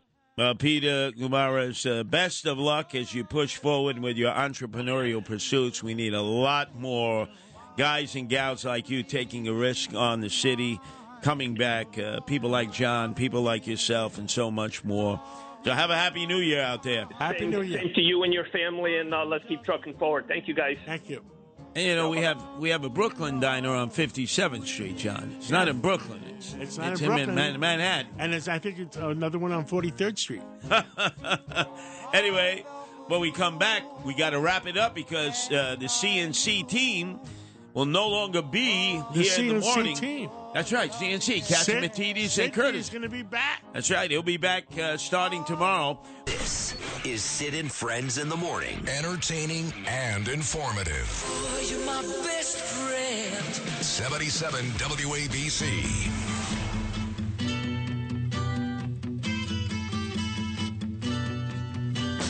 Bus stop, where she's there, I say, please share my umbrella. That's passable, Diego. That's passable. Although tomorrow, you know, you'll have to go into full concerto mode when the full Sid and Friends crew is back with Lou on the boards. Justin Ellick, his producer. Obviously, Macedonia Phil is here. But, John, I just want to relate to our audience because they may not realize what you've been able to do, how you've transformed this station. When Don Imus was doing the morning show, he had an arrangement with the parent company at that time, Cumulus, that he could take off 8 weeks of the year. And you know what I would have said? Shove it. Definitely. And guess what? Also, none of his staff could be on the air. So it reminded me, because we have Noam Laden here, our news director. They would have Noam Laden come on, give the news. And then it would have Mike Gunzelman come on and just introduce the best of, which is really the worst of, and sometimes play the same interviews within the same week over and over again. John, it just ripped the heart out of WABC. People abandoned massive numbers. That's 8 weeks. I mean, that's a little more than 2 months. Whereas he should have allowed his staff, like Bernie and Sid and others, to come in and substitute. There's a problem in that people don't want other people who are good to substitute for them when they can't be on the air. You've changed that dynamic. By the way, Lydia just texted me. She wanted to come in. There was a miscommunication or something.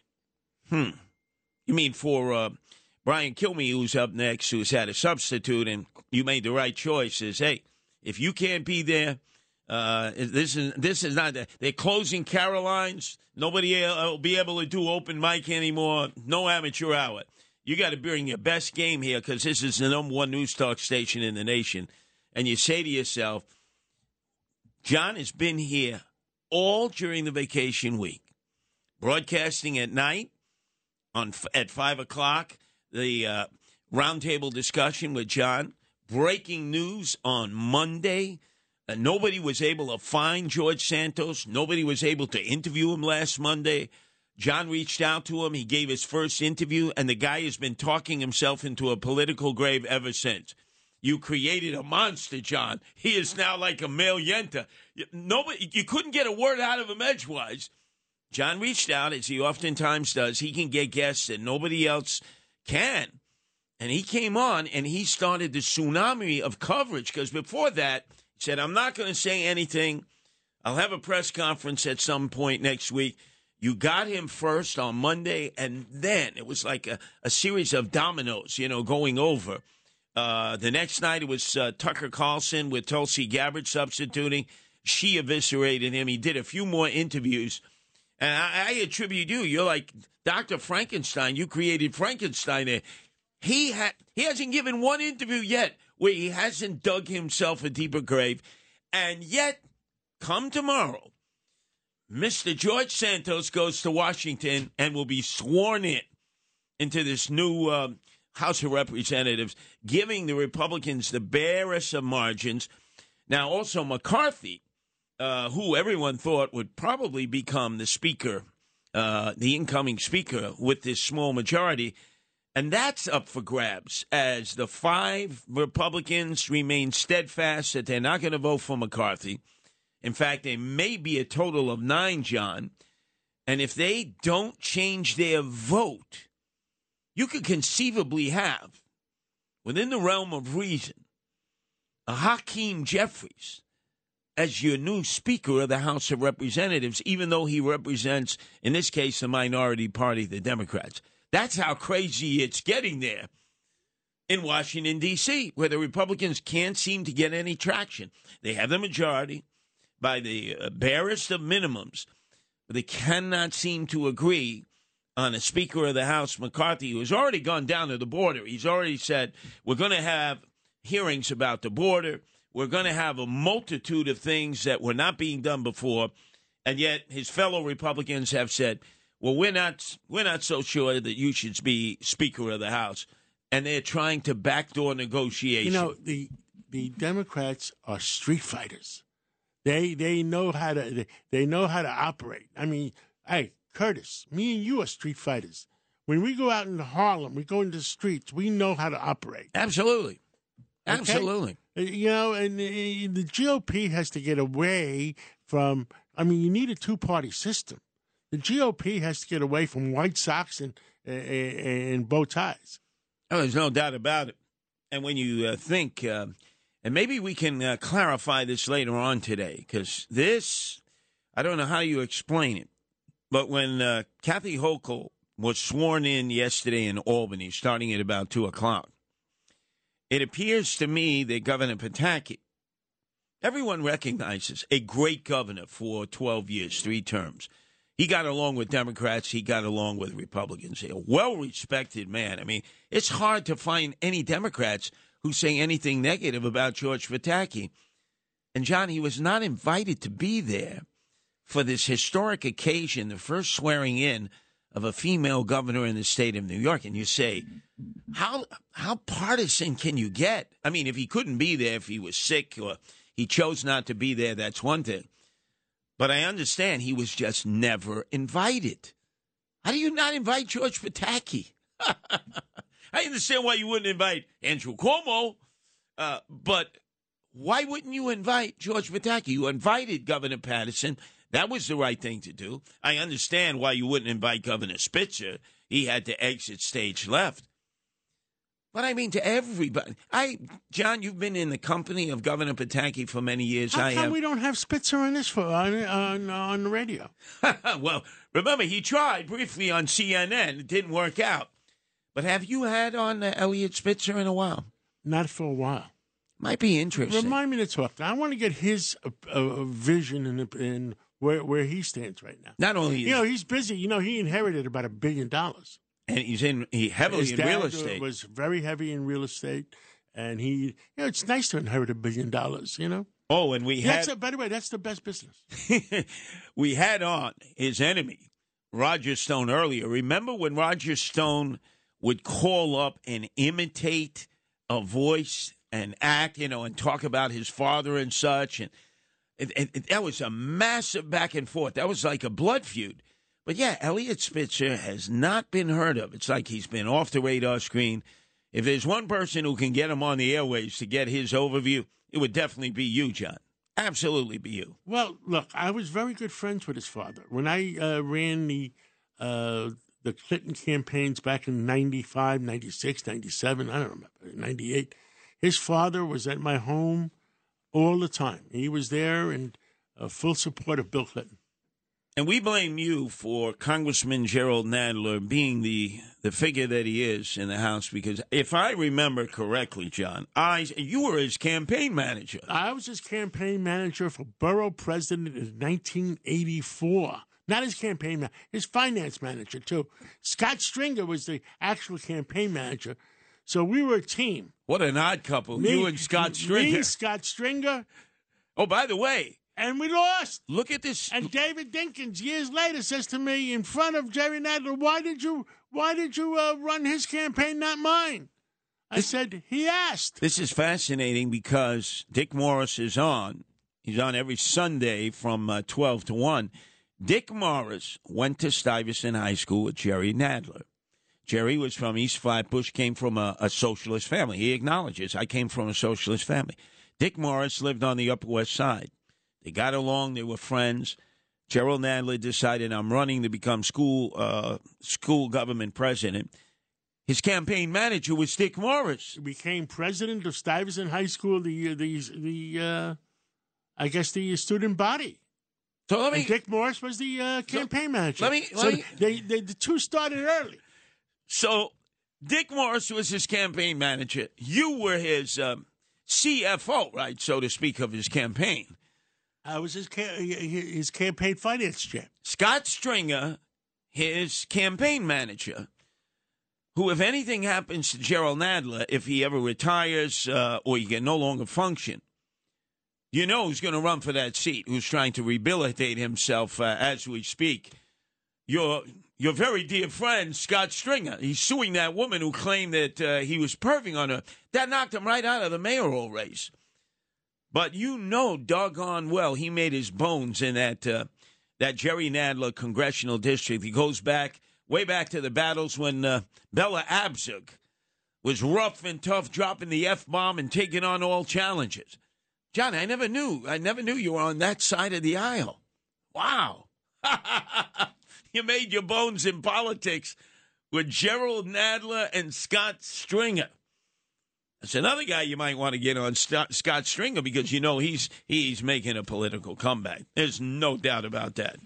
He hopes. Well, I think he's suing. I saw an article someplace. He's suing the gals that made believe that he sexually harassed them. Yeah, we went through a period of time that women were supposed to be, whether they're right or wrong, they're always right. Yeah, the Me Too movement. The Me Too movement. Well, Scott Stringer is suing back, and don't forget what Elon Musk did. I'm going to act like Lydia now.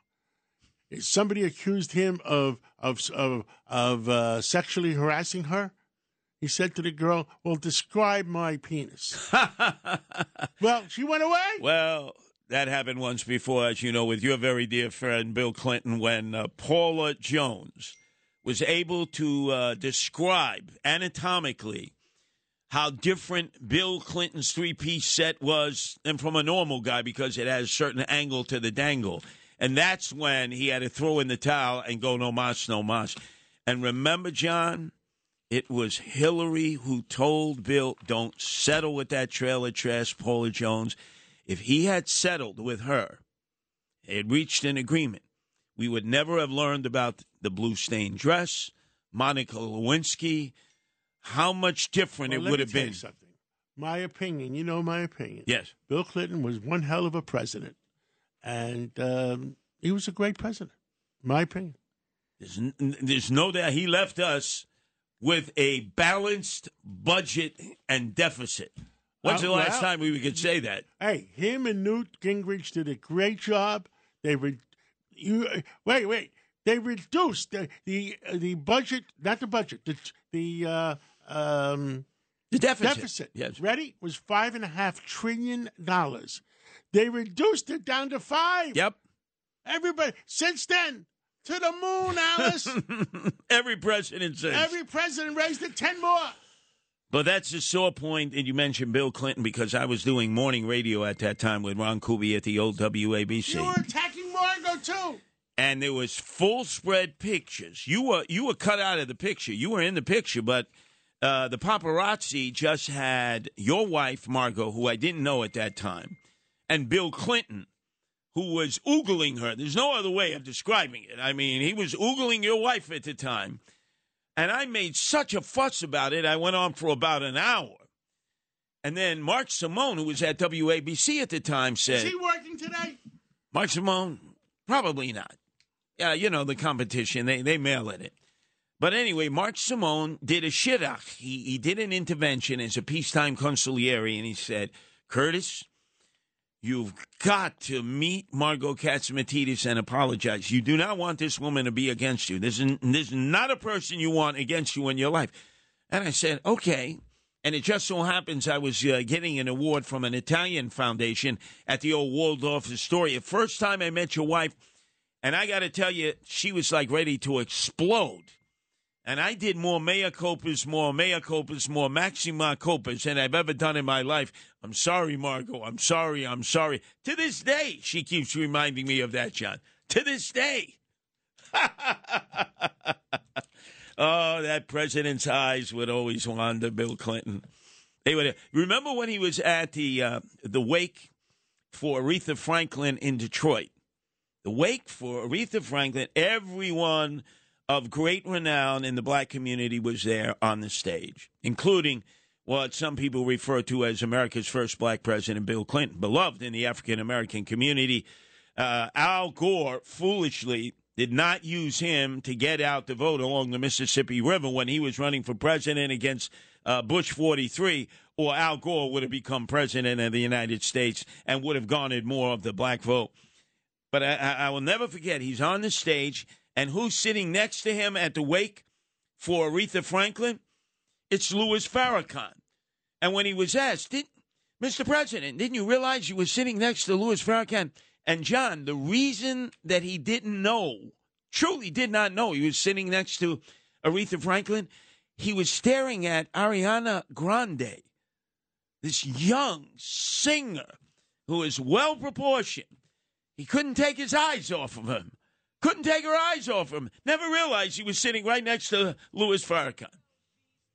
Oh, I am telling you, John, that's the kind of guy who should have had saltpeter in his Cheerios in the morning. Saltpeter was used in the military and used in prisons to, let's just say, rob men of their libido desire, which sometimes propels a man 24/7, 365. If only Bill Clinton had saltpeter in his Big Macs. Remember when he would go out jogging in the morning around the White House to sort of wear off the Big Mac he would have? Boy, how history would have been so different. And boy, your wife has forgiven me. I hope so, John. I hope. Oh yeah, she loves you. I mean, you know. Well, we're back on track. Hopefully by tomorrow, everybody that you love to listen to in their permanent positions will be here. Brian Kilmeade up next. Then I'll be back. And he is a great host too. Yes, he is. And I'll be back 12:15 to 1. And then it's actually substituting for Greg Kelly from 1 to 3 will be Dominic Carter. Yep. Been doing a great job. He's been doing 3 different shifts. And then Rudy Giuliani from Mar-a-Lago. Now, he might have former President Donald Trump today. And then Anthony Weiner, who's doing a great job substituting for Bo Snerdley. Hey, you got quite a bench here at WABC. Well, how about the 5 o'clock? I'm there. Well, that's a given. And we know you're going to have a bunch of newsmakers that will light it up, that will go viral. That's always to be anticipated with John Catsimatidis and his guests at 5. Not only the people who call in, but the people who sit in the studio. And hopefully we'll find out from Governor Pataki, John, why he was not invited to the inauguration, the historic inauguration of our first ever female governor yesterday in Albany, Kathy Hochul. Continue to listen here at WABC. Know that Sid Rosenberg and his friends will be here tomorrow as we get back on track getting out of the holiday season.